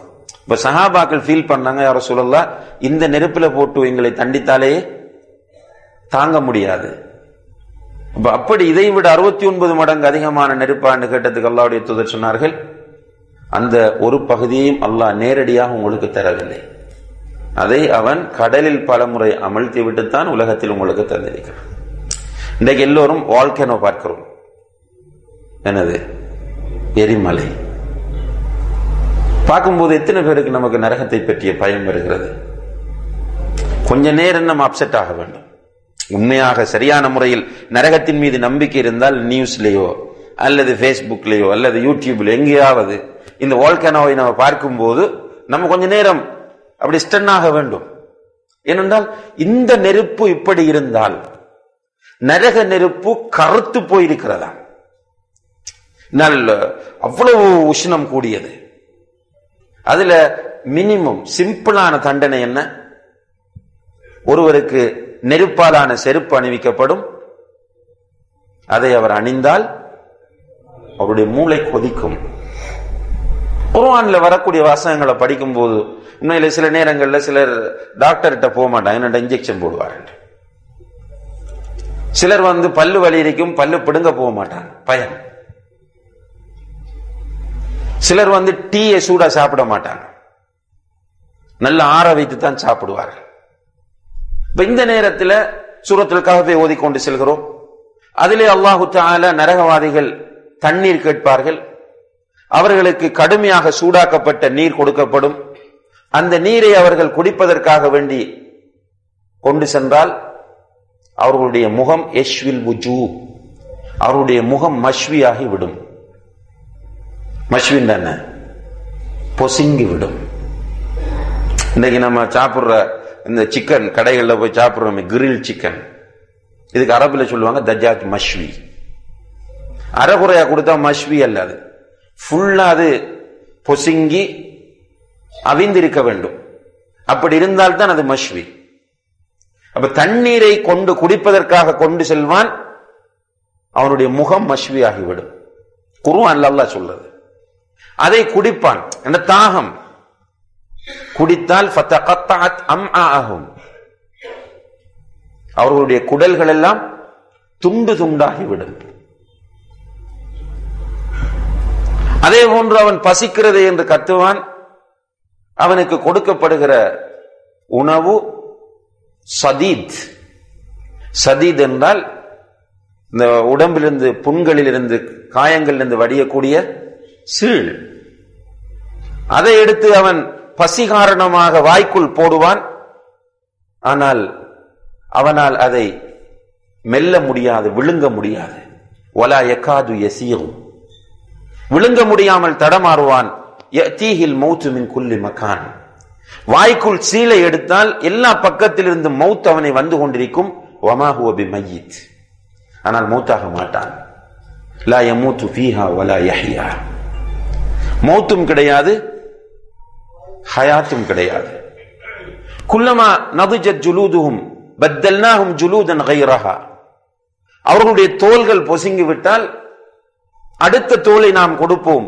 லியதூகுல் அஸாப், நரக வேதனை அவர்கள் சுகிப்பதற்காக வேண்டி என்று அல்லாஹு தஆலா சொல்கிறார். அவர்களுக்கு உணவாக கொடுக்கப்படுகிற ஒன்றுதான் ஜக்கூம்.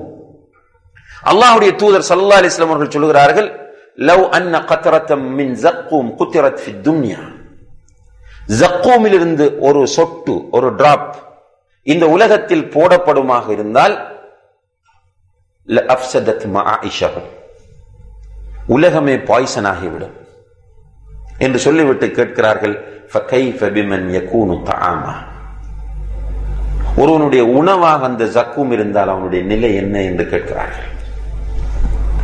அவர்களுடைய உணவு வரி ஆகும். வரி என்பது ஒரு வகையான முள். லா யுஸ்மினு வலா யுக்னி மின் ஜூ, அந்த வரி என்ற முள்ளை மிருகங்களை போன்று இவன் உண்ணுவான். அது அவனுடைய உடம்பை கொழுக்கச் செய்யவும் மாட்டாது, அவனுடைய பசியை போக்கவும் மாட்டாது. இப்படியெல்லாம் நரகத்தை பற்றி சொல்லப்படக்கூடிய இந்த செய்திகளை அறிகிற இபாதுர் ரஹ்மான்கள் கண்டிப்பாக அவர்களுடைய ஒவ்வொரு தொழுகையிலும் என்ன கேட்பார்கள்? ரப்பனா ஸ்ரிஃப் அன்னா அஸாப ஜஹன்னம் இன்ன அஸாபஹா கான கராமா. நரக வேதனையை விட்டு ஒரு தொழுகையில் பாதுகாப்பு தேடாமல் நாம் இருக்கிறோம் என்றால் உண்மையிலேயே நாம் நரகத்தை சரியாக புரிந்து கொள்ளவில்லை என்பதுதான் அர்த்தம். நம்முடைய ஒவ்வொரு தொழுகையிலும் நாம் பாதுகாப்பு தேட வேண்டிய மிக முக்கியமான பயங்கரமான ஒன்றாகத்தான் இந்த நரகம் இருந்து கொண்டிருக்கிறது. எனவே நரகத்தை இபாதுர் ரஹ்மான்கள் ஈமான் கொள்கிறார்கள், அந்த நரக வேதனைக்கு அவர்கள் பயப்படுகிறார்கள். எனவே அவர்களுடைய பிரார்த்தனையாக எப்போதும் ரப்பனா ஸ்ரிஃப் அன்னா அஸாப ஜஹன்னம், யா அல்லாஹ் நரக வேதனையிலிருந்து எங்களை பாதுகாப்பாயாக, நரக வேதனையிலிருந்து எங்களை தூரப்படுத்துவாயாக என்கிற பிரார்த்தனை அவர்களிடம் இருந்து கொண்டிருக்கும் என்பதை அல்லாஹு தஆலா இங்கே சொல்லி காட்டுகிறான். இன்னஹா சாஅத் முஸ்தகர்ரன் வ முகாமா, ஒரு மனிதன் தங்குகின்ற ஒதுங்குகின்ற இடங்களில் மிக மோசமான இடமாக இந்த நரகம் இருக்கிறது. அடுத்த பண்பாக அல்லாஹு தஆலா சொல்கிறான், வல்லதீன இதா அன்ஃபகு, இபாதுர் ரஹ்மான்கள் செலவு செய்தால் லம் யுஸ்ரிஃபு, அவர்கள் வீண்விரயம் செய்ய மாட்டார்கள். வலம் யக்துரு, அவர்கள் கஞ்சத்தனமாக கைகளை பொத்தி வைத்துக் கொண்டும் இருக்க மாட்டார்கள். வகான பைன தாலிக கவாமா, அவர்கள் இரண்டுக்கும் இடையில் நடுநிலையான தன்மை உள்ளவர்களாக இருப்பார்கள். கண்ணியத்திற்குரிய சகோதர சகோதரிகளே, இபாதுர் ரஹ்மான்களுடைய மிக முக்கியமான ஒரு பண்பாக அல்லாஹு தஆலா செலவு செய்வதை பற்றி இங்கே சொல்கிறார். பொருளாதாரத்திலும் அவர்களுக்கு ஒரு தெளிவு இருக்கும். நம்ம ஏற்கனவே சொன்னது போன்று மார்க்கத்தை பள்ளிவாசலோடு மாத்திரம், தாடியோடு மாத்திரம் அல்லது ஆடையோடு மாத்திரம் சுருக்கிக் கொள்ளாமல் எவ்வளவு ஸ்ட்ரிக்ட் பண்றாங்க. கரண்டே கீழே ஒருவர் உடுத்துட்டு வாரத்தை பார்த்தால் துடிச்சு போறாங்க. அது துடிக்கத்தான் வேணும். ஈமான் உள்ள ஒருவரிடத்தில் பாவத்தை பார்க்கும் போது கோபமும் கவலையும் வரும், ஆனால் எல்லாவற்றுக்கும் வர வேண்டும். சஃபிலே ஒருவர் நிற்கும் போது காலை கொஞ்சம் இடைவெளி விட்டு உட்கார்ந்து நின்று கொண்டால் இவர் ஆத்திரப்படுகிறார், ஆவேசப்படுகிறார், இமாமிடம் வந்து கத்துகிறார். இந்த பள்ளிவாசல் நிர்வாகம் எதை பார்த்து கொண்டிருக்கிறது, இவர்களுக்கு இதில் எல்லாம் அக்கறை இல்லை என்று உணர்ச்சி வசப்படுகிறார். இந்த பள்ளிக்கு இதுக்கு பிறகு நான் சந்தாவை தர மாட்டேன் என்று போனவங்க இருக்கிறாங்க, சஃப பார்க்கல. ஆனால் அதே சகோதரர்களுடைய இந்த பொருளாதார வாழ்க்கையை நீங்கள் எடுத்து பார்த்தால் தலைகீழாக இருக்கும். அல்லாஹு தஆலா அழகாக சொல்கிறார், அவர்கள் வீண்விரயம் செய்யவும் மாட்டார்கள், கஞ்சர்களாக இருக்கவும் மாட்டார்கள். இரண்டுக்கும் இடையில் அவர்கள் நடுநிலையானவர்களாக இருப்பார்கள். அல்லாஹு தஆலா பொதுவாக இந்த உம்மத்திற்குரிய ஒரு சிறப்பு பண்பாக சொல்கிறான், உம்மத்தன் வஸதா, இந்த சமுதாயம் நடுநிலை சமுதாயம். இஃப்ராத் தஃப்ரீத் என்ற தேக்க நிலையும் இருக்காது, தீவிரவாதமும் இருக்காது. தேக்க நிலையில் செல்வதும் தப்பு, தீவிரவாதத்தில் செல்வதும் தப்பு. இரண்டுக்கும் இடைப்பட்ட ஒரு நடுநிலையான வாழ்க்கை அல்லாஹ்வுடைய தூதர் ஸல்லல்லாஹு அலைஹி வஸல்லம் அவர்கள் வாழ்ந்து காட்டினார்கள். அவருடைய குடும்ப வாழ்க்கையை நீங்க எடுத்து பார்த்தா, தொழுகைக்காக வேண்டி நடுநிசையில் எழுப்பி விடுவார்கள். அவர்கள் சொல்கிறார்கள், ரஹிமல்லாஹு இம்ரஅன் காம மினல் லைல், ஒரு மனிதனுக்கு அல்லாஹ் ரஹ்மத் செய்வானாக, ஒரு ஆண் மகனுக்கு அல்லாஹ் ரஹ்மத் செய்வானாக. அவன் எப்படிப்பட்ட மனிதன் தெரியுமா? இரவிலே இரவு தொழுகைக்காக எழுந்திருப்பான், அவனுடைய குடும்பத்தையும் எழுப்பி விடுவான். அவனுடைய மனைவி எழும்ப மறுத்தால் நதஹ ஃபி வஜ்ஹில் மா, மனைவியின் முகத்தில் தண்ணீரை தெளித்து மனைவியை எழுப்பி விடுவான். அதே போன்று ரஹிமல்லாஹு இம்ரஅ, ஒரு பெண்ணுக்கு அல்லாஹ் ரஹ்மத் செய்வானாக. அல்லாஹ்வுடைய தூதரின் பிரார்த்தனை இது.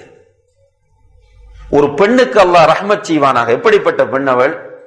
இரவிலே எழுந்து தொழுவாள், அவள் தன்னுடைய கணவனையும் எழுப்பி விடுவாள். கணவன் எழும்ப மறுத்தால் முகத்தில் தண்ணீரை தெளித்து எழுப்புவாள். இப்படி இபாதத்தில் வலியுறுத்தி அல்லாஹ்வுடைய தூதர் ஸல்லல்லாஹு அலைஹி வஸல்லம் அவர்கள் மனைவியோடு ஓட்ட போட்டி வைத்திருக்கிறார்கள். ஆயிஷா ரலியல்லாஹு அன்ஹா அவர்களும் ரசூலுல்லாஹி அலைஹி வஸல்லம் அவர்கள் பேசிக் கொண்டிருக்கும் போது ஆயிஷா நாயகி சஃபியா ரலியல்லாஹு அன்ஹா அவர்களை பற்றி என்ன சொன்னார்கள்? இன்னஹா கஸீரா, சஃபியா குட்டையானவர் என்று சொன்னார்கள். அப்ப ரசூலுல்லாஹி அலைஹி வஸல்லம் என்ன சொன்னார்கள்? யா ஆயிஷா இன்னகி குல்தி கலிமா லவ் முஸிஜத் மா அல் பஹர் லமஸஜத்.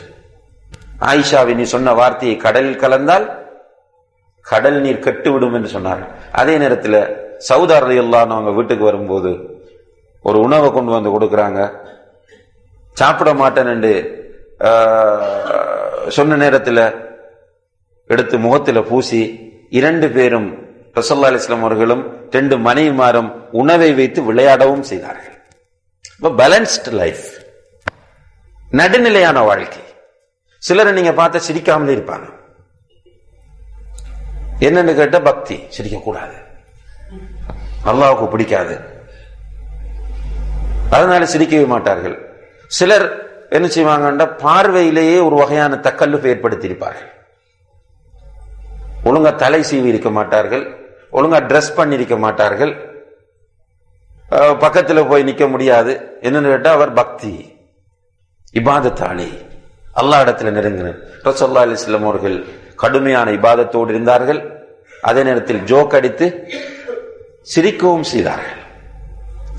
இரண்டும் பேலன்ஸ்டான ஒரு வாழ்க்கை முறையை தான் நபிகள் நாயகம் ஸல்லல்லாஹு அலைஹி வஸல்லம் அவர்கள் நமக்கு காட்டி தந்திருக்கிறார்கள். எனவே இஸ்லாத்தை தப்பாக புரிந்து கொள்ளக்கூடாது. அந்த அடிப்படையில் பொருளாதாரத்திலும் நடுநிலையான ஒரு தன்மையை கடைபிடிக்க வேண்டும் என்று அல்லாஹு தஆலா இங்கே இபாதுர் ரஹ்மான்களுடைய பண்பாக அதை சொல்லி நமக்கு உணர்த்துகிறான். பொருளாதாரத்தில் சிலரை பொறுத்தவரையில் வீண் விரயத்தில் மேக்சிமம் போய்கொண்டிருப்பார்கள். வீண் விரயம் செய்பவர்கள் ஷைத்தானின் தோழர்கள். நீங்கள் உண்ணுங்கள், பருகுங்கள், வலா துஸ்ரிஃபு, வீண் விரயம் செய்யாதீர்கள். நல்லா சாப்பிடுங்க, நல்லா குடிங்க. ரசூலுல்லாஹி அலைஹி வஸல்லம் நிறைய சாப்பிட்டு இருக்கிறாங்க. அங்க அன்சாரி தோழர் வீட்டுக்கு போய் 3 பேருக்கு அவர் என்ன கொடுத்தார்? ஒரு பெஸ்டுக்கு ஒரு பெரிய ருத்தப் பேரிச்சம்பழ கொலையை வெட்டி வந்து வைக்கிறார். 3 பேரும் சாப்பிடுறாங்க. அதே போல கத்தி எடுத்துட்டு போகும்போது அல்லாஹ்வுடைய தூதர் என்ன சொன்னாங்க? பால் தார ஆட்டுகள் அறுத்துடாது, நல்ல கிடாய பார்த்து அறுன்னு சொன்னாங்க. அறுத்துட்டு வந்து விருந்து வைத்தவுடன் 2 பேர் நிறைய 3 பேர் நிறைய சாப்பிட்டாங்க. ரசூலுல்லாஹி அலைஹி வஸல்லம் அந்த இடத்துல மார்க்கம் என்ன சொன்னார்கள்? இதை பற்றி மறுமையில் கேட்கப்படும். வீண் விரயம் என்பது நம்முடைய தேவைக்கு அதிகமாக செய்வதுதான் வீண் விரயம். வீண் விரயம் செய்யவும் கூடாது. இன்னும் சிலரை பொறுத்தவரையில் அவர்கள் சம்பாதித்துக் கொண்டே இருப்பார்கள். அவர்களிலும் அந்த பொருளாதாரத்தின் அடையாளத்தை பார்க்க முடியாது. அவர்கள் ஒழுங்கா ட்ரெஸ் பண்ண மாட்டாங்க. கேட்டா ஒரு 300 ரூபாய் சேட்டை போட்டிருப்பாங்க. கேட்டா பேணுதல், யாருக்கும் கொடுக்கவும் மாட்டாங்க. எல்லாவற்றையும் சேர்த்து சேர்த்து வைப்பார்கள். என்னத்துக்குன்னு கேட்டா வாரிசுகளுக்கு. இதுவும் கூடாது. அல்லாஹ்வுடைய ஒரு பணிக்கு போய் கேட்டா நல்ல வசதிக்கும் தரமாட்டான். நிறைய கொடுத்திருப்பான் அல்லாஹ். என்ன காரணம் தராமல் இருப்பதற்கு? உலக ஆசையும் பொருளாதாரம் பற்றிய தெளிவின்மையும். அல்லாஹ் குர்ஆனில் சொல்லும் போது வஆது மிம்மாலில்லாஹி அல்லதி ஆதாக்கும், அல்லாஹ் உங்களுக்கு தந்த அல்லாஹ்வுடைய சொத்திலிருந்து நீங்கள் தாருங்கள். அல்லாஹ்வுடைய கட்டளையை பாருங்கள். அல்லாஹ்வுடைய சொத்திலிருந்து அல்லாஹ் உங்களுக்கு தந்ததில் நீங்கள் கொடுங்கள், நீங்கள் தாருங்கள் என்று அல்லாஹ் கட்டளையிடுகிறான். அப்ப ஒரு மூமினுடைய பார்வையில் பொருளாதாரம் யாருக்கு சொந்தமானது? அல்லாஹ்வுக்கு சொந்தமானது. எனவே அவன் சொல்லக்கூடிய முறையில் அந்த பொருளாதாரத்தை நாம் கையாள வேண்டும். வீண்விரயம் செய்யவும் கூடாது, கஞ்சத்தனம் பேணவும் கூடாது. வகான பைன தாலிக கவாமா, இரண்டுக்கும் இடையில் ஒரு நடுநிலையான போக்கி கடைபிடிக்க வேண்டும். ஏனென்றால் நமக்கு மறுமையிலே ஸ்பெசிபிக்காக பொருளாதாரத்தை பற்றி ஒரு கேள்வி இருக்கிறது. மறுமையில் குறிப்பாக ஒரு கேள்வி இருக்கிறது. லன் தஸூல கதம அப்தின் ஹத்தா யுஸ்அல அன் அர்பா, 4 விஷயங்களை பற்றி கேட்கப்படாமல் ஒரு அடியானுடைய பாதம் அசைக்கப்பட மாட்டாது. முதலாவது கேள்வி என்ன? உன்னுடைய ஆயுள் எப்படி கழிக்கப்பட்டது? 2வது, உன்னுடைய இளமையை நீ எப்படி கழித்தாய்? 3வது, செல்வந்தம், உன்னுடைய பொருளாதாரம் உனக்கு எப்படி வந்தது, எப்படி போனது? 4வது, உன்னுடைய கல்வி, உன்னுடைய அறிவை கொண்டு நீ என்ன செய்தாய்? இந்த 4 கேள்விகளில் மிக முக்கியமான ஒரு கேள்வி பொருளாதாரத்தை பற்றி. எப்படி வந்தது, எப்படி போனது? எனவே ஒரு இபாதுர் ரஹ்மான்களில் இருக்கக்கூடிய ஒருவன் எந்த நேரம் அவனுக்கு இந்த பயம் இருக்கும், நான் மஹ்ஷரிலே போய் நிற்க வேண்டும், அல்லாஹு தஆலா நேரடியாக வந்து என்னிடத்தில் கேள்வி கேட்பான், அந்த கேள்விகளில் இந்த கேள்வியும் ஒன்றாகும். எனவே என்னுடைய பொருளாதாரம் அல்லாஹுக்கு பொருத்தமான முறையில் அமைய வேண்டும். அடுத்த பண்பாக அல்லாஹு தஆலா இபாதுர் ரஹ்மான்களுடைய பண்பாக சொல்கிறான், வல்லதீன லா யதுஊன மஅல்லாஹி இலாஹன் ஆகர். இபாதுர் ரஹ்மான்கள், ரஹ்மான் என்றால் யார் என்று புரிந்து கொண்டவர்கள், அல்லாஹோடு சேர்த்து வேறு கடவுளர்களை அழைக்க மாட்டார்கள். அல்லாஹோடு சேர்த்து வேறு கடவுளர்களை அழைக்க மாட்டார்கள். வலா யக்துலூன அன்-நஃப்ஸ அல்லதி ஹர்ரம அல்லாஹு இல்லா பில் ஹக். அவர்கள் அல்லாஹ் ஹராமாக்கிய உயிர்களை உரிமை இல்லாமல் கொல்ல மாட்டார்கள். வலா யஸ்னூன், விபச்சாரம் செய்யவும் மாட்டார்கள். 3 பண்புகளை ஒரு வசனத்தில் அல்லாஹு தஆலா சொல்கிறார். அவர்கள் அல்லாஹுக்கு இணை வைக்க மாட்டார்கள். ரஹ்மானை சரியாக புரிந்து கொண்டவர்கள் எக்காரணம் கொண்டும் இணை வைக்க வாய்ப்பில்லை. ரஹ்மானை புரியாதவர்கள் தான் அல்லாஹுக்கு இணை வைக்கிறார்கள். இப்ப முஷ்ரிக்குகளை பாருங்க, அல்லாஹ் என்பதை ஏற்றுக்கொண்டார்கள், அர் ரஹ்மான் என்பதை ஏற்றுக்கொள்ளவில்லை. மக்காவில் இருந்த முஷ்ரிக்குகள் அல்லாஹ் என்பதை ஏற்றுக்கொண்டார்கள், அர் ரஹ்மான் என்பதை அவர்கள் ஏற்றுக்கொள்ளவில்லை.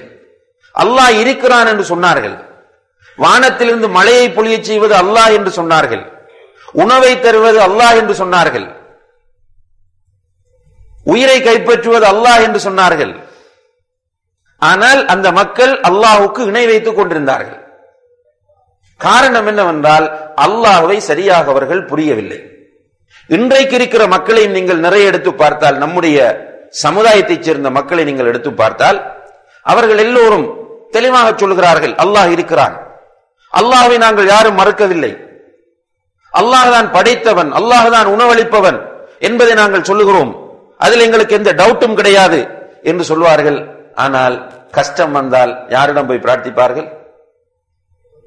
அவுலியாக்களிடம் போவார்கள். கஷ்டம் என்று சொன்னா அந்த கஷ்டம் வரக்கூடியவங்களை நீங்க போய் பார்த்தா தெரியும் என்ன பண்றாங்க. நார்மலான நிலையில் நார்மலாவே இருப்பாங்க. வீட்டில் ஒரு பெரிய சோதனை, ஒரு நோய் வந்துட்டால் ஒரு தர்காவுக்கு போயிடுவாங்க. என்ன ஆச்சரியம் என்று கேட்டால், அன்றிருந்த முஷ்ரிக்குகளுக்கு இவர்கள் தலைகள். அன்றிருந்த முஷ்ரிக்குகளை பற்றி அல்லாஹ் சொல்லும் போது, அவர்கள் கடலில் பயணிக்கும் போது காற்றடித்தால் என்ன செய்வார்கள்? தஅவுல்லாஹ முக்லிஸீன், அல்லாஹ்விடம் மாத்திரம்தான் அவர்கள் பிரார்த்திப்பார்கள், யா அல்லாஹ் இந்த ஆபத்தில் இருந்து காப்பாற்ற உன்னை தவிர வேறு யாராலும் முடியாது என்று சொல்வார்கள். ஃபைதா நஜ்ஜாஹும் இலல் பர்ரி இதாஹும் யுஷ்ரிகூன். அல்லாஹ் அந்த கடலில் இருந்து அவர்களை காப்பாற்றி கரைக்கு கொண்டு வந்து விட்டால் அவர்கள் உடனடியாக அல்லாஹ்வுக்கு இணை வைக்கிறவர்களாக மாறுகிறார்கள். அப்ப அவர்கள் நல்ல நிலையில் இணை வைத்தார்கள், கஷ்டத்தின் போது தௌஹீதை கடைபிடித்தார்கள். இந்த மக்கள் கஷ்டத்தின் போது ஷிர்க் செய்கிறார்கள், கஷ்டம் இல்லை என்று சொன்னால் அல்லாஹ் பார்த்துக்குவார் என்ற நிலையோடு இருக்கிறார்கள். உண்மையில் இந்த இரண்டு நிலைகளுக்கும் அடிப்படை காரணம் என்ன? அல்லாஹ் என்றால் யார் என்று புரியாததான். அதே நேரத்தில் அன்புள்ள சகோதர சகோதரிகளே, இன்றைக்கு நாம் நிறைய பயான் பண்ணுகிறோம், பயான் கேட்கிறோம், நிறைய உபதேசங்கள் செய்யப்பட்டு கொண்டு அன்றைக்கு உலகத்தில் ஆரம்ப காலத்தை போல கிடையாது. இப்போ நீங்க ஒரு 30-35 வருடங்களுக்கு முன்னால திரும்பி பார்த்தால் பயான் பண்றதெல்லாம் இல்லை. அது பயான் பண்றதுன்றதே ஒரு தர்காவில ஏதாவது ஒரு பாட்டு பாடுறது அல்லது ஒரு மீலாது விழா நிகழ்ச்சியில பேசுறது இதுதான் இருந்துச்சு. ஹுத்பாக்கள் கூட எழுதி படிக்கிற ஹுத்பாக்களாகத்தான் இருந்துச்சு. ஆனா இன்றைக்கு நீங்க பார்த்தால் இன்றைக்கு மாஷா அல்லாஹ் ஒவ்வொரு தெருவிலும் பள்ளிவாசல், ஒவ்வொரு தெருவிலும் மர்கஸ், ஒரு 100 அடிக்கு ஒரு பள்ளி, அங்க கிளாஸ் பயான் எல்லாம் நடக்குது. ஆனா என்ன மாற்றம் ஏற்பட்டிருக்கிறது? பயான கேட்கிறான், அவன் அப்படித்தான் இருக்கிறான். அவனுக்கு சில விஷயங்கள் தாடி வைப்பான், பள்ளிவாசலுக்கு போய் தொழுவான், ஒரு சில சுன்னத்துகளை ஹயாத்தாக்குவான், இப்படி ஒரு சில விஷயங்களை அப்படி செஞ்சுட்டு போவான். ஆனால் அநியாயக்காரனாக இருப்பான், அடுத்தவர்களுடைய உரிமைகளை சிம்பிளாக பறித்துட்டு போவான், கொடுக்கல் வாங்கலில் மோசடி செய்வான், வியாபாரத்தில் ஹலால் ஹராம் பார்க்க மாட்டான், பெற்றோரை கொடுமைப்படுத்துவான், பிள்ளைகளுக்கு கொடுக்க வேண்டிய உரிமைகளை கொடுக்க மாட்டான், அண்டை விட்டாரை நோவினை செய்து கொண்டிருப்பான். எல்லாம் நடந்து கொண்டிருக்கும். அதில் எந்த மாற்றமும் வராது. இவருக்கு என்று சில விஷயங்களை இவர் வரையறுத்திருப்பார், அதுல பக்கவாரிப்பார். அவர் பாத்தீங்கன்னா கரண்டைக்கு மேல இருக்கும், தாடியில அவர் கையை வைத்திருக்க மாட்டார் என்ற பக்கா சுண்ணத்தை பின்பற்றக்கூடியவராக இருப்பார். ஆனால் பக்கத்து வீட்டுக்காரர்களுக்கும் சுண்ணாவுக்கும் சம்பந்தம் இல்லாமல் இருப்பார். மன்னித்தல் என்கிற பண்பு அவருடைய அகராதியிலிருந்து அகற்றப்பட்டிருக்கும். விட்டு கொடுத்தல் என்கிற பண்புக்கும் அவருக்கும் தொடர்பு இல்லாமல் இருக்கும். என்ன பிரச்சனை என்று பார்த்தால், கண்ணியத்திற்குரிய சகோதரர்களே, அங்கே அவர்கள் ஷிர்க் செய்வதற்கும் இங்கே இந்த மக்கள் மார்க்கத்தில் பற்றில்லாமல் வாழ்வதற்கும் என்ன காரணம் என்று பார்த்தால், அல்லாஹ்வை பற்றிய சரியான அறிவும் புரிதலும் இல்லாமைதான். எனவேதான் இந்த உலகத்தில் வந்த எல்லா நபிமார்களும் எல்லோரும் ஒன்று சேர்ந்து இந்த மக்களுக்கு அல்லாஹ்வை அறிமுகப்படுத்தினார்கள். நூஹ் அலைஹிஸ்ஸலாம் அவர்கள் அல்லாஹ்வை அறிமுகப்படுத்தினார்கள், இப்ராஹிம் அலைஹிஸ்ஸலாம் அல்லாஹ்வை, மூசா அலைஹிஸ்ஸலாம் அல்லாஹ்வை அறிமுகப்படுத்தினார்கள், ஈசா அலைஹிஸ்ஸலாம் அல்லாஹ்வை அறிமுகப்படுத்தினார்கள், முஹம்மது ஸல்லல்லாஹு அலைஹி வஸல்லம் அவர்கள் அல்லாஹ்வை அறிமுகப்படுத்தினார்கள். ரசூலுல்லாஹி அலைஹி வஸல்லம் அவர்களுடைய சீராவை நீங்கள் எடுத்து பார்த்தால் 23 வருடங்களும் அல்லாஹ்வை அறிமுகப்படுத்தியிருக்கிறார்கள். சட்டம் பேசி இருக்கிறார்கள் 10 வருஷம் மாத்திரம்தான். தொழுகை, நோன்பு, ஜக்காத், ஹஜ், ஜனாசாவின் சட்டம், ஹிஜாபின் சட்டம், தாடியின் சட்டம், குளிப்பின் சட்டம், உதுவின் சட்டம், புரை பற்றிய விஷயம், இதெல்லாம் சொன்னது இந்த 10 வருஷங்கள் தான். 23 வருடங்களும் அல்லாஹ்வை அறிமுகப்படுத்தினார்கள். அல்லாஹ்வும் இந்த சட்டங்களை பற்றி பேசுகிற வசனங்களின் முடிவிலும் அவனை பற்றி அறிமுகப்படுத்துகிறார். நீங்க நல்லா ஓதி பாருங்க. நமக்கு என்ன செய்ய, நம்ம நிறைய பிளவிட்டு இருக்கிறோம். தாவா செய்யும் போது அந்த ஒரு துண்ட மாத்திரம், நமக்கு தேவையான துண்ட மாத்திரமே குர்ஆன்ல இருந்து கட் பண்ணி மக்களுக்கு கொடுத்தோம். அந்த வசனத்தை பூரணமாக நம்ம படிக்கவில்லை. பூரணமாக படித்து அந்த வசனங்கள் சொல்லப்பட்டிருந்தால் அந்த வசனங்களின் முடிவிலே உதுவை பற்றி சொல்லும் போது முடிக்கும் போது அல்லாஹ்வை பற்றி சொல்லுகிறார், ஜினாவை பற்றி சொல்லும் போது முடிக்கிற நேரத்தில் அல்லாஹ்வை பற்றி சொல்லுகிறார். அப்ப ஒவ்வொரு இடத்திலும் முடிகிற நேரத்தில் அல்லாஹ்வை பற்றி சொல்வதன் தத்துவம் இந்த சமுதாயத்திற்கு சொல்லப்பட்டு அல்லாஹ் சரியான முறையில் இந்த உள்ளங்களிலே பதிந்திருந்தால் நிச்சயமாக அல்லாஹ் பசீர், அல்லாஹ் அலீம், அல்லாஹ் சமீ, அல்லாஹ் கஹார், அல்லாஹ் ஷதீதுல் இகாப், அல்லாஹ் கஃபூர் என்ற விஷயங்கள் இந்த மனிதனுடைய உள்ளத்தில் ஓடிக்கொண்டிருக்கும். எனவே தன்னுடைய ரப்புக்கு நன்றி உள்ளவனாக இருப்பான், தன்னுடைய ரப்புக்கு மாறு செய்வதற்கு இவன் பயப்படுவான். சில நேரங்களில் அவனை அறியாமல் பலவீனத்தினால் மாறு செய்து விட்டால் நான் யாருக்கு மாறு செய்திருக்கிறேன் என்கின்ற குற்ற உணர்வு இவனை தூங்க விடாது. ஆனா பிரச்சனை என்னென்றால் அல்லாஹ்வை இவனுக்கு தெரியவில்லை. அல்லாஹ் தஆலா இபாதுர் ரஹ்மான் என்று ஆரம்பித்து அந்த இபாதுர் ரஹ்மான்களுடைய ஒரு பண்பாக அவர்கள் அல்லாஹ்வோடு சேர்த்து வேறு கடவுளர்களை அழைக்க மாட்டார்கள் என்கிற மிக முக்கியமான ஒரு செய்தியை சொல்கிறான். இது நாம் இங்கே கவனிக்க வேண்டிய அம்சமாகும். அடுத்ததாக அல்லாஹ் சொல்வது வலா யக்துலூன அன்-நஃப்ஸ அல்லதி ஹர்ரமல்லாஹு இல்லா பில் ஹக். அல்லாஹ் தடுத்த உயிர்களை உரிமை இல்லாமல் அவர்கள் கொல்ல மாட்டார்கள். உயிர்களை கொல்வதாக இருந்தால் ரசூலுல்லாஹி அலைஹி வஸல்லம் அவர்கள் சொல்கிறார்கள் லா யஹில்லு தமு இம்ரிஇன் முஸ்லிமின் இல்லா பி இஹ்தா ஸலாஸ். ஒரு முஸ்லிமுடைய உயிர் 3 காரணங்களுக்காக வேண்டித்தான் ஓட்டப்படலாம். 3 காரணங்களுக்காகத்தான் ஒரு முஸ்லிமுடைய உயிரை கொள்ளலாம். என்னது? 1 கொலைக்கு கொலை, அடுத்தது வயது, அதாவது திருமணம் முடித்தவர் விபச்சாரம் செய்தால், 3வது முர்த்தத், மதம் மாறக்கூடியவர், மார்க்கத்தை விட்டு மதம் மாறக்கூடியவர். இந்த 3 பேருக்கும் தண்டனை. இந்த கொலை செய்வது யாரு? இஸ்லாமிய ஆட்சி இருக்க வேண்டும். இஸ்லாமிய ஆட்சி இருந்து ஆட்சியாளர்கள் நீதிபதிகளை வைத்து விசாரித்து கொடுக்கக்கூடிய ஒரு தண்டனை முறைதான் இந்த கொலை. இது அல்லாத எந்த ஒரு சந்தர்ப்பத்திலும் ஒரு முஸ்லிம் அடுத்த முஸ்லிமை கொலை செய்ய முடியாது. அப்ப கொலை செய்வது இபாதுர் ரஹ்மான்களுடைய பண்புகள் அல்ல. இன்றைக்கு நீங்க பாத்தீங்கன்றால் உலகத்தில் உயிர்கள் என்று சாதாரணமாக மனித உயிர்களை சாதாரணமாக்கி விட்டிருக்கிறோம். நம்ம மற்றவங்களை விடுங்க, நம்முடைய மார்க்கத்தின் பேரில் தாவாவின் பேரில் ஈடுபடுகிறவர்களே உயிர்களை சாதாரணமாக்கி, இன்றைக்கு குறிப்பாக இன்றைக்கு இஸ்லாத்தின் அந்த சும்மாத்தை, இஸ்லாத்தினுடைய கீர்த்தியை களங்கப்படுத்துகிற மிக மோசமான ஒரு கூட்டம் தான் தாயிஷ் என்று அழைக்கப்படுகிற அந்த ISIS. சும்மா சின்ன சின்ன விஷயங்கள் யூடியூப்ல, பேஸ்புக்ல நிறைய தேவையில்லாத கிளிப்புகள் வந்து இஸ்லாத்தின் பெயர் கெடுக்கப்படுகிறது. அவர்கள் ஆட்சி அமைத்துக் கொண்டு ஆட்சியை நிலைநாட்டுகிறோம் என்ற பெயரில் சாதாரணமாக அவர்களுக்கு எதிராக பேசுகிறவர்களையும் தூக்கிலிடக்கூடிய, கழுத்தை வெட்டக்கூடிய நிலையை பார்க்கிறோம். அல்லாஹ் பாதுகாக்க வேண்டும். இதை ஏன் சொல்றோம் என்று கேட்டால், நம் மத்தியிலே இன்றைக்கு ரகசியமான முறையில் இந்த பிரச்சாரம் ஊடுருவி கொண்டு வருகிறது. இளைஞர்களுக்கு என்ன தேவை என்றால், இளைஞர்களை உணர்ச்சி ஊட்டினால் வேகமாக உணர்ச்சி வசப்படுவார்கள். அவர்களுடைய இரத்தம் சூடானது. அதை இன்னும் சூடாக்கும் போது அவர்கள் வெடிப்பார்கள். இது இந்த யுக்தியை தெரிந்து கொண்டவர்கள் இளைஞர்களை இவ்வாறான வழிகளிலே வழிகெடுக்கிற நிலையை பார்க்கிறோம். இதனுடைய விளைவுதான் ரசூலுல்லாஹி அலைஹி வஸல்லம் அவர்களை குறை காணுகிற, குர்ஆனில் குறை காணுகின்ற, சஹாபாக்களை திட்டுகின்ற, ஹதீசுகளை விமர்சனம் செய்கின்ற, அல்லது புகாரி முஸ்லிம் போன்ற இமாம்களை ஏற்றுக்கொள்ளாத ஷியாக்கள் இருக்கிறார்களே, இந்த ஷியாக்களையும் நான் அஹ்லு சுன்னாவை சேர்ந்தவன் என்று சொல்லக்கூடிய இளைஞர்கள் அங்கீகரிக்கிற நிலை வருகிறது. எப்போது? இவங்களுக்கு என்ன தேவை என்றால், பாருங்க, சவுதி இருக்கிறது, குவைத் இருக்கிறது, இப்படி முஸ்லிம் நாடுகள் இருக்கின்றன. எதுவுமே அமெரிக்காவை எதிர்க்கவில்லையே. அமெரிக்காவை எதிர்த்து நிற்கிற ஒரே ஒரு நாடு எது? ஈரான். எனவே ஈரான் சரியானது. சும்மா அந்த உணர்ச்சி. இவர்களுக்கு என்ன தேவைன்னா அமெரிக்காவை எதிர்க்கணும். அமெரிக்காவை எதிர்ப்பதற்காக வேண்டி எதையும் நாங்கள் சரி காண்போம் என்கின்ற ஒரு நிலை இன்று நம்முடைய மக்களிடத்தில் இருக்கிறது. காரணம் ஜஹில், இது காரணம் அறியாமை. எனவே இந்த அறியாமையை பயன்படுத்தி மனித உயிர்கள் அழிக்கப்படுகின்றன. எனவே இந்த விஷயத்தில் நம்ம கவனமாக இருக்க வேண்டும். ஒரு இபாதுர் ரஹ்மானாக இருக்கிற ஒருவன் நிச்சயமாக உயிர்களை அநியாயமான முறையில் கொல்லக்கூடியவனாக இருக்க மாட்டான். அடுத்ததாக அல்லாஹ் சொல்றான், வலா யஸ்னூன். இபாதுர் ரஹ்மான், ரஹ்மானை புரிந்து கொண்டவன் விபச்சாரம் செய்ய மாட்டான். அவனுடைய உடலில் இயற்கையாக பாலியல் தேவை இருக்கிறது. அல்லாஹ் அப்படித்தான் படைத்திருக்கிறான். அந்த பாலியல் தேவையை தீர்த்துக் கொள்வதற்கான எல்லா வழிகளையும் அல்லாஹ் ஹலாலாக்கி கொடுத்திருக்கிறான். ஹலாலான வழிகள்.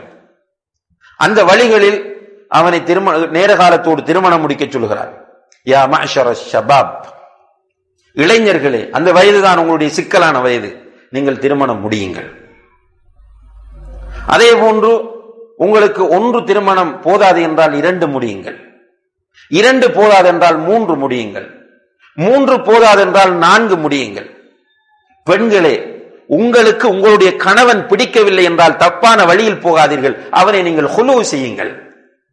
அவனை நீங்கள் வேண்டாம் என்று சொல்கிற உரிமை உங்களுக்கு இருக்கிறது. அவனை வேண்டாம் என்று ஒதுக்கிவிட்டு நீங்கள் இத்தா இருந்து விட்டு இன்னும் ஒருவரை நீங்கள் திருமணம் செய்து கொள்ளுங்கள். இப்படி உங்களுக்கு 10 பேர் பிடிக்கவில்லையா, 10 பேரையும் ஹுலூ செய்ய மார்க்கத்தில் தாராளமாக அனுமதி இருக்கிறது. அப்போ ஒரு மோமின், ஒரு இபாதுர் ரஹ்மானாக வாழக்கூடிய ஒருவன் விபச்சாரத்தின் பக்கம் போவதற்கு எந்த சான்ஸும் இல்லை. இபாதுர் ரஹ்மான் என்பவன் ரஹ்மானுடைய அடிமை, ரஹ்மானுக்கு கட்டுப்படக்கூடியவன். அந்த அர் ரஹ்மான் என்ன சொல்கிறான்? ஆண்களை பார்த்து சொல்கிறான், நீங்கள் உங்களுடைய பார்வைகளை தாழ்த்திக் கொள்ளுங்கள், பெண்களை பார்த்து சொல்கிறான், உங்களுடைய பார்வைகளை தாழ்த்திக் கொள்ளுங்கள், உங்கள் 2 பேருடைய கற்புகளையும் நீங்கள் காத்துக் கொள்ளுங்கள், நீங்கள் அந்நிய ஆண்களும் அந்நிய பெண்களும் ஓரிடத்திலே ஒன்றாக உட்காராதீர்கள், நீங்கள் பெண்களே ஆண்களுக்கு முன்னால் நறுமணம் பூசிக்கொண்டு வெளியே வராதீர்கள், அப்படி வந்தால் நீங்கள் விபச்சாரிகளாக கருதப்படுவீர்கள், ஏனென்றால் நீங்கள் மனம் பூசிக்கொண்டு வருவது அந்த ஆணுடைய உணர்வை தூண்டும், நீங்கள் ஆண் துணை இல்லாமல் தனியே பயணம் போக வேண்டாம், நீங்கள் வீடுகளுக்கு போனால் எடுத்த எடுப்பில் அந்த வீடுகளுக்குள் நுழைந்து விடாமல் கதவை தட்டி சலாம் சொல்லி அனுமதி கேளுங்கள், திரும்பி விடுங்கள் என்று சொன்னால் திரும்பி போங்கள், பெண்களை நீங்கள் அந்நிய ஆண்களோடு பேசும்போது கராராக பேசுங்கள், குலைந்து நிலைந்து பேசாதீர்கள். இவைகளெல்லாம் இந்த விபச்சாரத்தை தடுப்பதற்காக அல்லாஹ் போட்ட எல்லைகளாகவும் வரையறைகளாகவும் இருக்கின்றன. இவ்வளவு வரையறைகளும் சொல்லப்பட்ட பிறகும் ஒரு முஃமின், ஒரு ரஹ்மானுடைய அடியானாக வாழக்கூடியவன் விபச்சாரத்தின் பக்கம் செல்ல மாட்டான். நபி ஸல்லல்லாஹு அலைஹி வஸல்லம் அவர்களுக்கு காட்டப்பட்ட அந்த கனவு, ஒரு 2 பேர் வந்து அவர்களை அழைத்து செல்கிறார்கள். இன்தலிக் இன்தலிக் என்று அந்த 2 பேரும் மலக்குகள். அதுல பல விஷயங்கள் அவர்களுக்கு காட்டப்பட்டது. அதில் ஒன்றுதான் ஒரு இடம் அவர்களுக்கு காட்டப்படுகிறது. அதனுடைய மேல் பகுதி ஒடுக்கமாகவும் கீழ்ப்பகுதி விரிவாகவும் இருக்கிறது. அதிலே கீழே கடுமையாக நெருப்பு போடப்பட்டிருக்கிறது. இடையிலே சில ஆண்களும் பெண்களும் நிர்வாணமாக அதிலே கட்டி தூக்கப்பட்டிருக்கிறார்கள். இவர்கள் யார் என்று கேட்டபோது அழைத்து சென்றவர்கள் சொல்கிறார்கள், இவர்கள் தான் விபச்சாரத்தில் ஈடுபடக்கூடிய ஆண்களும் பெண்களும். அல்லாஹு தஆலா பாதுகாக்க வேண்டும். இபாதுர் ரஹ்மான்கள் விபச்சாரம் செய்ய மாட்டார்கள். இது இபாதுர் ரஹ்மான்களுடைய மிக முக்கியமான ஒரு பண்பாகும். வமை யஃஅல் ذلك, இவைகளை எல்லாம் யார் செய்கிறாரோ இல்க அசாமா, அவர் பாவத்தை சுமந்து கொள்வார், பாவத்தை சந்திப்பார். யுதாஃப் லஹுல் அதாபு யௌமல் கியாமா, இவருக்கு தண்டனை மறுமையிலே இரட்டிப்பாக்கப்படும். வயஹ்லுது ஃபீஹி முஹானா, அவர் நரகத்திலே நிரந்தரமாக இருப்பார். இல்லாமன் தாப, இப்படியெல்லாம் செய்து ஷிர்க் செய்து அதே போன்று கொலை செய்து விபச்சாரம் செய்த ஒருவர் தான் செய்தது தவறு என்பதை உணர்ந்து அல்லாஹ்விடத்திலே பாவ மன்னிப்பு கேட்டு வ ஆமன, ஈமான் கொண்டு. இப்ப ஷிர்க் செய்கிற ஒருவர் தௌபா செய்தா மாத்திரம் போதாது, அவர் கலிமா சொல்லி ஈமான் கொள்ள வேண்டும். ஈமான் கொண்டு வ அமில அமலம் சாலிஹன், சாலிஹான நல்ல அமல்களை அவர்கள் செய்தால் ஃபஉலாயிக யுபத்திலுல்லாஹு ஸய்யிஆத்திஹிம் ஹஸனாத். அல்லாஹு அக்பர். அவர்களுடைய தீமைகளை எல்லாம் அல்லாஹ் நன்மையாக மாற்றி விடுவான். தௌபா செய்த கண்ணியத்திற்குரிய சகோதர சகோதரிகளே, நம்ம செய்த அந்த தௌபா சின்சியராக அமையுமாக இருந்தால் அல்லாஹ் எவ்வளவு பெரிய ரஹ்மான் ரஹீம் என்று பாருங்கள். நம்முடைய நன்மைகளை தீமைகளை எல்லாம் நன்மையாக, விபச்சாரத்தை நன்மையாக மாற்றுகிறான், ஷிர்கை நன்மையாக மாற்றுகிறான். அல்லாஹு அக்பர். ஆனால் தௌபா சின்சியராக அமைய வேண்டும். தௌபாவுக்குரிய நிபந்தனைகள் எத்தனை? தௌபா சரியான முறையில் ஏற்றுக்கொள்ளப்பட வேண்டுமாக இருந்தால் முதலாவது இஹ்லாஸ். நம்ம செய்யக்கூடிய தௌபா அல்லாஹ்வினால் ஏற்றுக்கொள்ளப்பட வேண்டுமாக இருந்தால் முதலாவது இஹ்லாஸ். இரண்டாவது, நாம் செய்யக்கூடிய அந்த தவறை உணர்ந்து கொண்டு கவலைப்படுவது. மூன்றாவது, அந்த தவறை உடனடியாக விடுவது. நான்காவது, அந்த தவறின் பக்கம் செல்ல மாட்டேன் என்ற உறுதி பிரமாணத்தை எடுப்பது. இந்த 4 நிபந்தனைகளோடு தௌபா செய்யப்பட வேண்டும். அடியார்களுக்கு நமக்கும் இடையில் உள்ளதாக இருந்தால் அவர்களிடம் போய் மன்னிப்பு கேட்க வேண்டும். இப்படி நாம் தௌபா செய்தால் நம்முடைய தீமைகளை எல்லாம் அல்லாஹ் நன்மையாக மாற்றுகிறான். அதனால ஒரு ஆள் இஸ்லாத்துக்கு வந்தால் ரசூலுல்லாஹி அலைஹி வஸல்லம் அவர்கள் சொல்கிறார்கள், அல் இஸ்லாமு யஜுப்பு மா கான கப்லஹு. ஒருவர் இஸ்லாத்தை ஏற்றுக்கொண்டால் அவருக்கு முன்னால் அவர் செய்த பாவங்கள் அனைத்துமே அழிந்து விடுகின்றன. எவ்வளவு பெரிய ஒரு பாக்கியம் என்று பாருங்க. அதனாலதான் ஒரு சில சஹாபாக்கள் இஸ்லாத்துக்கு வந்து சுஜூது செய்யாமலே சொர்க்கம் போயிருக்கிறார்கள். இந்த இஸ்லாத்துக்கு வந்து அடுத்த செகண்ட் அவர் யுத்தத்திலே கொல்லப்பட்டு வஃபாத் ஆகிறார். அவர் சுஜூது செய்யாமல் சொர்க்கம் போகிறார் என்றால் அவருடைய எல்லா பாவங்களும் அழிந்து விடுகின்றன, அவை நன்மையாக மாற்றப்படுகிறது. வகான அல்லாஹு கஃபூரர் ரஹீமா, அல்லாஹ் கஃபூராக ரஹீமாக இருக்கிறான். இது மூமின்களை தூண்டுகிறது. அல்லாஹ் கஃபூர் என்பதையும் அல்லாஹ் ரஹீம் என்பதையும் ஒரு மூமின் புரிந்து கொள்ளும் போது அவனிடத்தில் இயல்பாக ஒரு தூண்டல் ஏற்படுகிறது. என்ன? நம்ம நிறைய இஸ்திக்ஃபார் செய்ய வேண்டும், அல்லாஹ்விடத்தில் நிறைய பாவ மன்னிப்பு தேட வேண்டும் என்ற உணர்வு அவனிடத்திலே வருகிறது. அல்லாஹ்வுடைய தூதர் ஸல்லல்லாஹு அலைஹி வஸல்லம் அவர்கள் முன்பின் பாவங்கள் மன்னிக்கப்பட்டவர்கள். முன்பின் பாவங்கள் மன்னிக்கப்பட்ட அல்லாஹ்வுடைய தூதர் ஸல்லல்லாஹு அலைஹி வஸல்லம் அவர்கள் இப்படி ஒரு மஜ்லிஸ்ல சஹாபாக்கள் உட்கார்ந்த ஹீரோ யார் அந்த இடத்துல? அவங்க தான் யாரு கூட பேச வேண்டும்? அல்லாஹ்வுடைய தூதர் தான் நிறைய பேச வேண்டும்.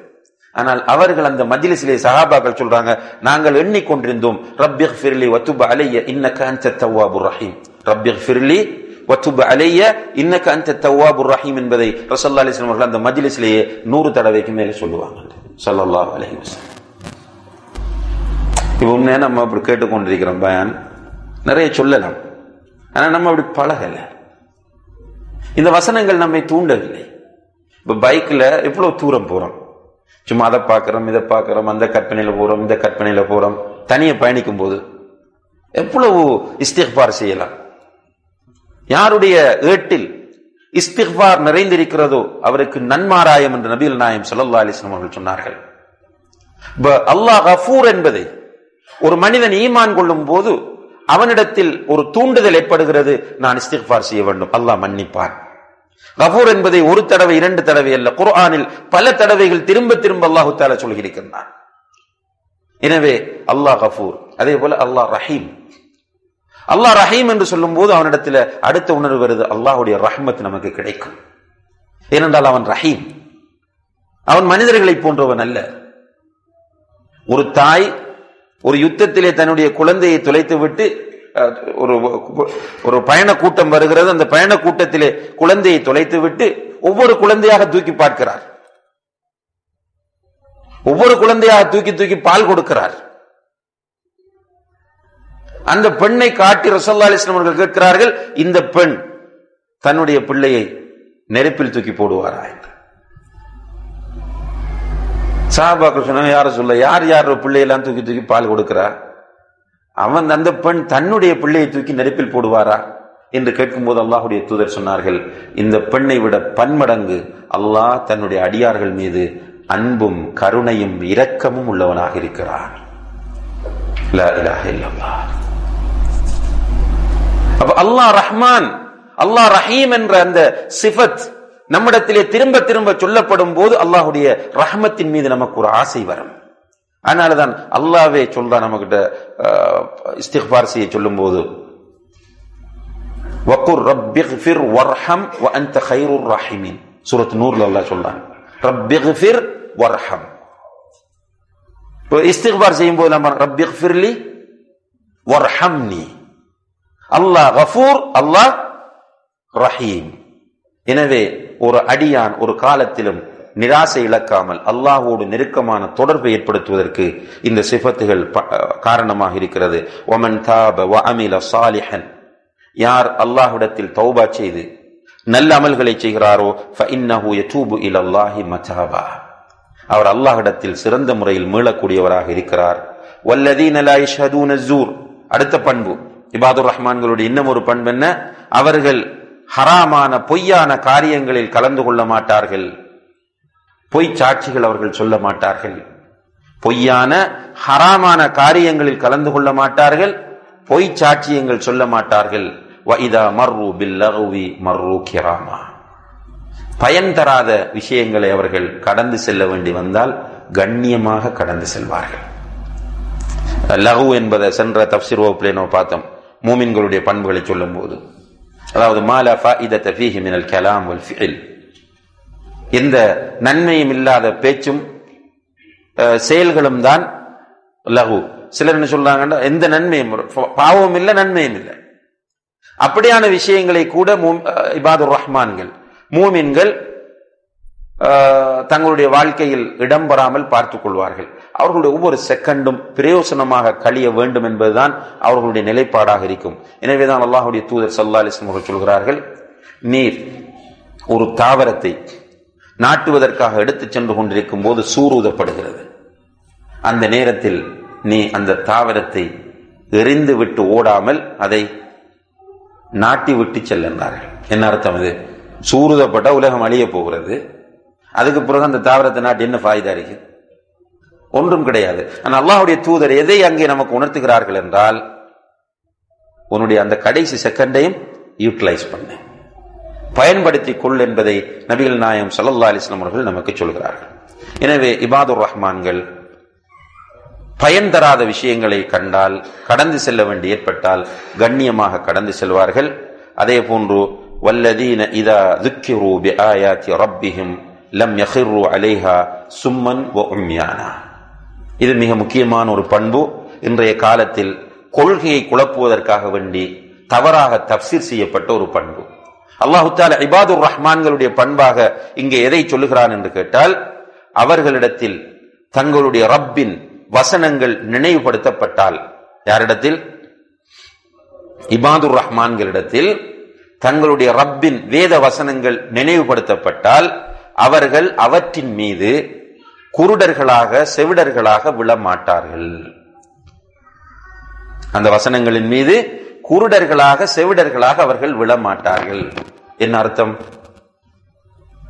இந்த வசனங்களை ஆய்வு செய்துதான் அவர்கள் ஏற்றுக்கொள்வார்கள். அப்படியா? அல்லாஹ்வுடைய வசனங்கள் நினைவுபடுத்தப்பட்டால் ஆய்வு செய்ய வேண்டும். அத விபச்சாரம் செய்யாதீர்கள் என்று அல்லாஹ் சொன்னா ஆய்வு செஞ்சுதான் ஏற்றுக்கொள்வோமா? குல் ஹுவல்லாஹு அஹத், அல்லாஹ் ஒருவன் தான், அவன் இந்த தேவை மற்றவன் என்று சொல்லப்பட்டால் ஆய்வு செய்தது பிறகுதான் நீங்க ஏற்றுக்கொள்வீங்களா? லா தக்ரபு ஸினா, விபச்சாரத்தை நீங்கள் நெருங்க வேண்டாம் என்று சொன்னால் நாங்கள் ஆய்வு செஞ்சது பிறகுதான் அதை ஏற்றுக்கொள்வோம் என்பது அர்த்தமா? என்ன அர்த்தம்? அந்த வசனங்களிடத்தில் அவர்கள் குருடர்களாகவும் செவிடர்களாகவும் விழமாட்டார்கள். என்ன பண்ணுவார்கள்? உடனடியாக, குருடனுக்கு தான் அந்த வசனம் புரியாது,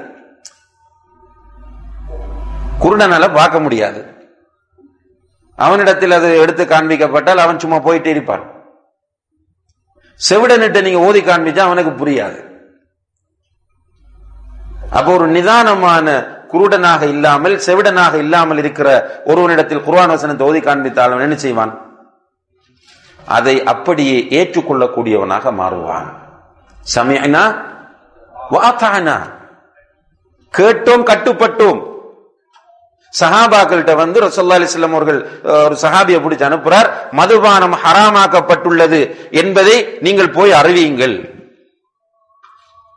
என்று அறிவிச்ச உடனே ஒரு சஹாபி போய் வீதியெல்லாம் போய் சத்தம் போட்டு சொல்றார், சஹாபாக்கள் கொஞ்சம் பொறுங்க, அதை நாங்கள் ஆய்வு செய்து தான் ஏற்றுக்கொள்வோம் அப்படி சொன்னாங்களா? புகாரில் என்ன வருகிறது? இந்த அழைப்பு விடுக்கப்பட்ட பிறகு மதீனாவின் தெருவெல்லாம் மது ஆறுகளாக ஓடியது. கட்டுப்படுவது. அப்ப குர்ஆன் வசனங்களுக்கு இபாதுர் ரஹ்மான்கள் மாற்று அபிப்பிராயம் சொல்ல மாட்டார்கள். இதுதான் அல்லாஹ் தஆலா நமக்கு கற்றுத்தரக்கூடிய அகீதா. இப்ராஹிம் அலைஹிஸ்ஸலாம் அவர்களுக்கு அல்லாஹ் வஹி இறக்கிறான். என்ன வஹி? பிள்ளை அறக்க சொல்லி வஹி இறக்கிறார். யா அல்லாஹ், நான் ஆய்வு செஞ்சுட்டு தான் கட்டுப்படுவேன் என்று சொன்னாரா? அவர் மகனிட்ட வந்து விஷயத்தை சொல்லிட்டு மகனிட்ட கேட்கிறார், பந்தூர் மாதா தாரா. மகன் என்ன சொன்னார்? நான் ஆய்வு செஞ்சுட்டு சொல்றேன்டாரா? யா அபதி இஃப்அல் மா துமர், எனது அருமை தந்தையே, அன்பு தந்தையே, உங்களுக்கு ஏவப்படுவதை நீங்கள் செய்யுங்கள். எனவே அன்புள்ள சகோதர சகோதரிகளே, நாம் குர்ஆன் வசனங்கள் ஓதி காண்பிக்கப்பட்டால் அந்த குர்ஆன் வசனங்களின் கருத்துக்கள் தெளிவாக தெரிகிற நேரத்தில் உடனடியாக அதற்கு கட்டுப்பட வேண்டும் என்பதைத்தான் அல்லாஹு தஆலா இங்கே நமக்கு சொல்கிறான். இது இபாதுர் ரஹ்மான்களுடைய மிக முக்கியமான பண்பாகும். அதே போன்று அடுத்த பண்பாக அல்லாஹ் சொல்றான், வல்லதீன யகூலூன், அந்த இபாதுர் ரஹ்மான்கள் அல்லாஹ்விடத்தில் துஆ செய்வார்கள், ரப்பனா ஹப் லனா மின் அஸ்வாஜினா வ ذُرِّيَّاتِنَا قُرَّةَ அயுன். யா அல்லாஹ், எங்களுக்கு எங்களுடைய மனைவிமார் அல்லது கணவன்மார், அஸ்வாஜ்னு சொல்றது ரெண்டு பேரையும் குறிக்கும், மனைவிமார் அல்லது கணவன்மாரிலும் எங்களுடைய சந்ததிகளிலும் எங்களுக்கு கண்குளிர்ச்சியை ஏற்படுத்துவாயாக. வஜஅல்னா லில் முத்தகீன இமாமா, முத்தகீன்களுக்கு எங்களை இமாமாக ஆக்குவாயாக என்று அவர்கள் பிரார்த்திப்பார்கள். இதனுடைய அர்த்தம் என்னவென்று கேட்டால், வெறுமனே தங்களை மாத்திரம் பார்த்து கொண்டிருக்கிறவர்களாக அவர்கள் இருக்க மாட்டார்கள். தங்களுடைய குடும்பமும் தங்களுடைய சந்ததிகளும் இஸ்லாத்தை பின்பற்ற வேண்டும் என்ற கவலை அவர்களுக்கு இருக்கும். இன்றைக்கு நிறைய பேருக்கு அவர்களுடைய விஷயங்களை பார்ப்பார்கள், குடும்பத்தை மறந்துடுவாங்க. இவர் மாஷா அல்லாஹ் பெரிய தாடி, மாஷா அல்லாஹ் கரண்டைக்கு மேல ஆடை, அவர் பள்ளிவாசலோடு தொடர்பு, தாவால் ஈடுபாடு. வீட்டில் போய் பார்த்தா மனைவி வெஸ்டர்ன் ஸ்டைல்ல இருப்பார், பிள்ளைகள் ஏதோ ஒரு கோணத்துல போயிட்டு இருப்பாங்க. என்னன்னு பார்த்தா இவர் அங்க கவனம் செலுத்துற. இவருக்கு முழு அக்கறையும் முழு கவலையும் என்னன்னு கேட்டால் மற்றவங்க தான், பள்ளிக்கு தொலைவாரவங்க, நம்ம புரோகிராம் எந்த சமுதாயத்துக்கு நடத்த அந்த சமுதாயம் என்று அவர்களை பாரு. சிலர் இருக்கிறாங்க வைஃப பயானை கூட கூட்டிட்டு வர மாட்டாங்க. பயான் அரேஞ்ச் பண்றவராக அவர் இருப்பார், அவருடைய வைஃப் பயானுக்கு வர மாட்டாங்க. அவருடைய இளைஞர்களுக்கான மாநாட்டுக்கு இவர் தான் முன்ன நின்று செலவு செய்வார், அவருடைய பிள்ளைகள் வரமாட்டாங்க. அதை பத்தி ஒரு ஃபீலிங்கும் இல்லை. என்ன சொன்னா கேட்கிறான் இல்ல, இன்னும் உங்களோட பிள்ளைகள் வரலையான்னு கேட்டா சொல்லித்தான் பாக்குறான், கேட்கிறான் இல்ல. இதுதானே அவருடைய ரெஸ்பான்ஸ். அதுக்குரிய எவ்வளவு கவலைப்பட வேண்டும், எவ்வளவு அல்லாஹ்விடத்திலே பிரார்த்தனை செய்ய வேண்டும். இபாதுர் ரஹ்மான்கள் முதலில் அவர்கள், அடுத்தது அவர்களுடைய குடும்பம் தங்களை போன்று வர வேண்டும் என்று கவலைப்படுவார்கள். அல்லாஹ் என்ன சொல்றான்? யா அய்யுஹல்லதீன ஆமனூ கூ அன்ஃபுஸக்கும் வ அஹ்லீக்கும் நாரா. ஈமான் கொண்டவர்களே, உங்களையும் உங்களுடைய குடும்பத்தையும் நரக நெருப்பிலிருந்து பாதுகாத்துக் கொள்ளுங்கள். எனவே இபாதுர் ரஹ்மான்கள் தங்களையும் தங்களுடைய குடும்பத்தையும் நரகத்திலிருந்து பாதுகாத்துக் கொள்ள வேண்டும். தங்களும் தங்களுடைய குடும்பமும் அல்லாஹுக்கு பொருத்தமானவர்களாக வாழ வேண்டும். அதனால் அவர்களுக்கு கண் குளிர்ச்சி கிடைக்க வேண்டும் என்று விரும்புவார்கள். அதே போன்று வஜஅல்னா லில் முத்தகீன இமாமா, எங்களுடைய ஃபேமிலி தக்வா உள்ள மக்களுக்கு ஒரு முன்மாதிரியான ஃபேமிலியாக இருக்க வேண்டும் என்றும் பிரார்த்தனை செய்வார்கள். முன்மாதிரி குடும்பங்கள் உருவாகுவதற்கான ஒரு வழிகாட்டலை இந்த குர்ஆன் வசனம் நமக்கு தருகிறது. எனவே அன்புள்ள சகோதர சகோதரிகளே, இந்த பண்புகளை நாம் எல்லோரும் பேணி நடக்க கடமைப்பட்டிருக்கிறோம். இப்படி நடந்தால் உலாயிக யுஜ்ஸௌனல் குர்ஃபத பிமா ஸபரு, அவர்கள் பொறுமையாக இருந்ததற்காக வேண்டி சுவர்க்கத்தை அவர்கள் அனந்தரமாக கொடுக்கப்படுவார்கள். கூலியாக அவர்களுக்கு சுவர்க்கம் கொடுக்கப்படும்.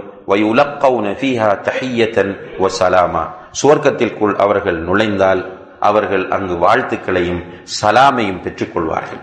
மலக்குகள் அவர்களை வாழ்த்துவார்கள், மலக்குகள் அவர்களுக்கு சலாம் சொல்லுவார்கள் என்பதை அல்லாஹு தஆலா சொல்கிறான். எனவே உண்மையிலேயே அல்லாஹ்வை புரிந்து கொண்ட ஒரு அடியான், இபாதுர் ரஹ்மான்களின் பட்டியலிலே இடம்பெறக்கூடிய ஒரு அடியான் சுவர்க்கத்தை ஈமான் கொண்டவனாக, நரகத்தை ஈமான் கொண்டவனாக இருப்பான். சுவர்க்கத்தின் மீது ஆசை உள்ளவனாக இருப்பான், நரகத்திற்கு பயப்படுவான். எனவே அவனுடைய முழு லட்சியமும் அல்லாஹுடைய திருப்தியோடு சுவர்க்கத்திற்குள் நுழைய வேண்டும், நரகத்திலிருந்து தன்னை பாதுகாத்துக் கொள்ள வேண்டும் என்பதாக இருக்கும். அதற்கேற்ப தன்னுடைய வாழ்க்கையை அமைத்துக் கொள்வான். இந்த இங்கே குறிப்பிடப்பட்ட அத்தனை பண்புகளையும் அவனுடைய வாழ்க்கையில் அவன் எடுத்து நடப்பான். எல்லாம் வல்ல அல்லாஹ் ஜல்ல ஷானஹு தஆலா இந்த குர்ஆன் வசனங்கள் சொல்லக்கூடிய பண்புகளை நாம் ஒவ்வொருவரும் நம்முடைய வாழ்க்கையில் கடைபிடித்து நடக்க தௌஃபீக் செய்வானாக. வ ஆகிரு தஅவானா அனில் ஹம்துலில்லாஹி ரப்பில் ஆலமீன். வஸ்ஸலாமு அலைக்கும் வ ரஹ்மத்துல்லாஹி வ பரகாத்துஹு.